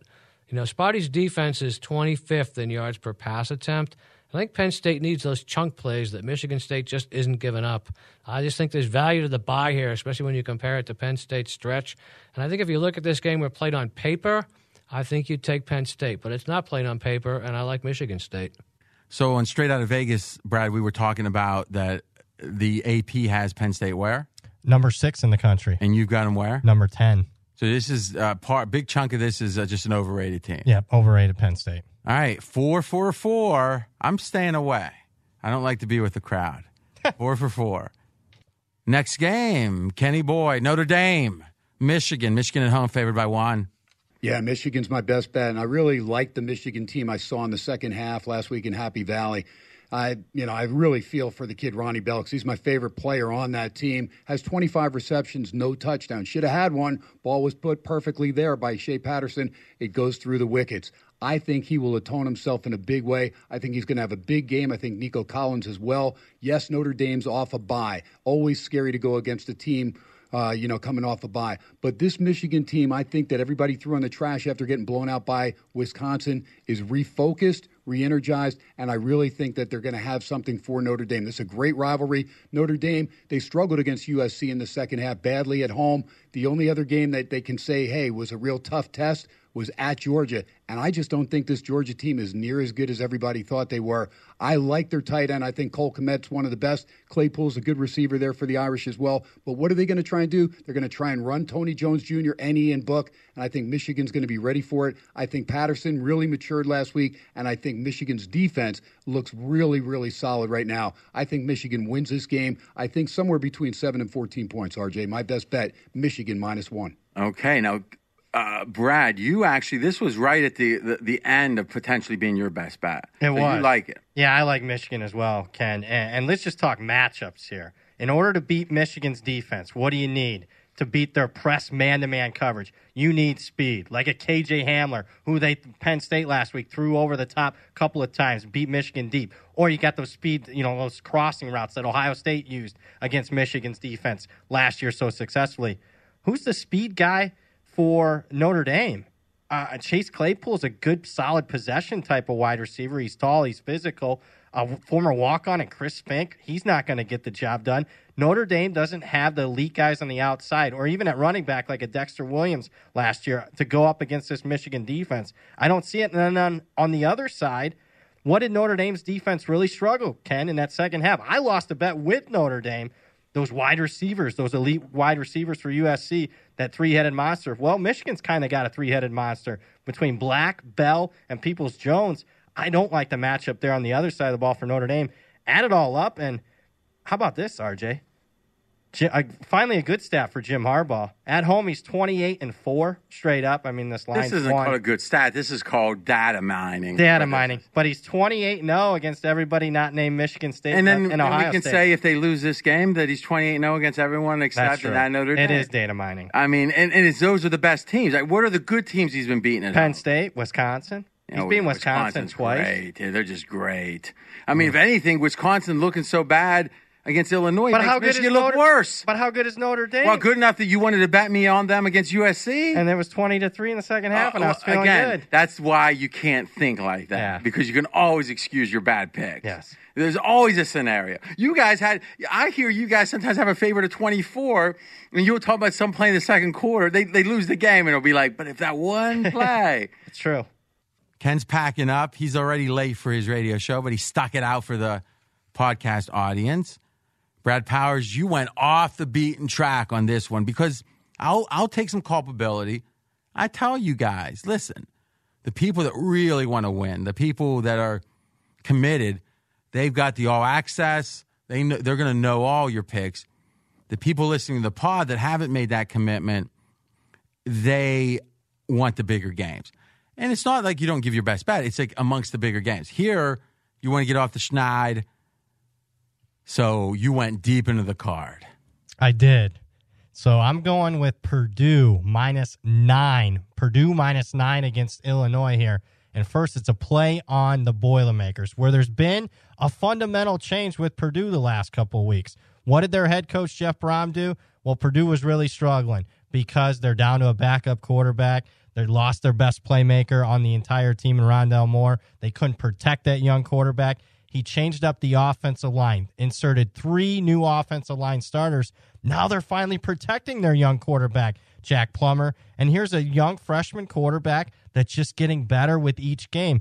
This is now going to be the 6th game start for Jack Plummer, and he's went from being a 4-4 ratio in his first 3 starts to now Jack Plummer, 5 touchdowns, 1 interception in his last 2 games. A Purdue team that after getting blown out by Penn State, after getting blown out by TCU, I think the light bulbs clicked on for this team. It's a team that's covered against Maryland by 30 points. Team that last week almost won outright as a 17-point underdog at Iowa, an Iowa team that I like a lot. I think it's just a fundamental change with Purdue. And then on the other side, this is what you probably thought I was going to lead with, RJ. Well, you're going to play against the team that won. Wait, whose voice is that? That's not trying to be me. No, that's you, like, mimicking what duct tape shoots. Okay. No, so that's you're not doing an imitation of me doing an imitation. Yes. Kind of like Brando, or I'm sorry, in Raging Bull at the end, he was in the mirror. De Niro was playing Jake LaMotta, who was doing Brando. Yeah, or like Tropic Thunder. I'm the dude playing the dude who's playing the other dude. I don't know if you've seen. You know that? Yeah, I've seen Tropic Thunder. All right. I don't like blackface necessarily. No, I don't either. Oh, that would come not on. fly now. Can you believe how much? Well, in a way, even then it was problematic, but that was the point, right? It was Yes. kind of over the top. Was over the top. But here's what's not over the top. I think Illinois is just fundamentally overrated. Forget about last week's outright upset against Wisconsin. Even with 7 minutes left in that game, Illinois had a 2% chance of winning the game outright. Let's go back 4 games ago, and I'm just going to run down each of their last 4 games being misleading. Illinois lost by 4 to Nebraska. They're catching 2 touchdowns. Ooh, that's a thumbs up for Illinois, right? Wrong. Illinois got outgained by 400 yards in that game. That's misleading. 3 games ago, Minnesota crushes Illinois 40-17. How is that misleading? Well, Illinois' only 2 touchdowns, defensive touchdowns. So a blowout could have been even worse. 2 games ago, Michigan 28-0 takes their foot off the gas pedal. Then Illinois gets back in the game. And then last week against Wisconsin, a game that wasn't even on my radar majority of the game. Why? Wisconsin just looked flat. They're up 9 points, 10 points, 13 points majority of the game. Then all of a sudden, 2 turnovers. 2 scores for Illinois, big upset. I'm playing against this Fighting Illini team. Give me Purdue -9. Ooh, that was a handicap. I guess you're putting it on the table. I am. All the chips in one table. I don't have a Not beer. all the chips. Kelly Criterion Yes, half. yes. What do you think? Any thoughts there? I mean, probably a game you haven't even reviewed. I mean, he pulled it out of the hat. I've thought about it, but Brad did a little more than think about it there. And his voice inflection and tone there was very convincing. Or it could be false bravado, trying not to see. I'm here in studio, so the body language, I could tell he really, really, really likes Purdue. And Brad did so much work on it. I really, really, really like Purdue, too. Well, that's the whole point, right? The theory is Brad's doing 60 hours of work a week, and you're able to get it here, some of it for free, and you're buying it for a very reasonable price. And you know something? Why wouldn't he be confident? Here's a guy, a proven history of winning. It's not even necessarily on a cold streak. It's just that one game you're picking on Tuesday. But that's part of the game. I got tiger scratches on my back from 20 years in this business. Let me tell you something. If you want to survive, you either got to fight the tiger or you got to dance with the tiger. But it doesn't say shave your beard. Talk to you next week. Thanks for listening to RJ Bell's Dream Preview. Catch the Wise Guy Roundtable each week. College football released on Wednesday, NFL on Thursday. Don't miss any winners. Subscribe on Apple Podcasts or wherever you listen. Visit podcastone.com and download the Podcast One app. Have a question for RJ? You can contact him directly on Twitter @RJ in Vegas. Live the dream with us each week.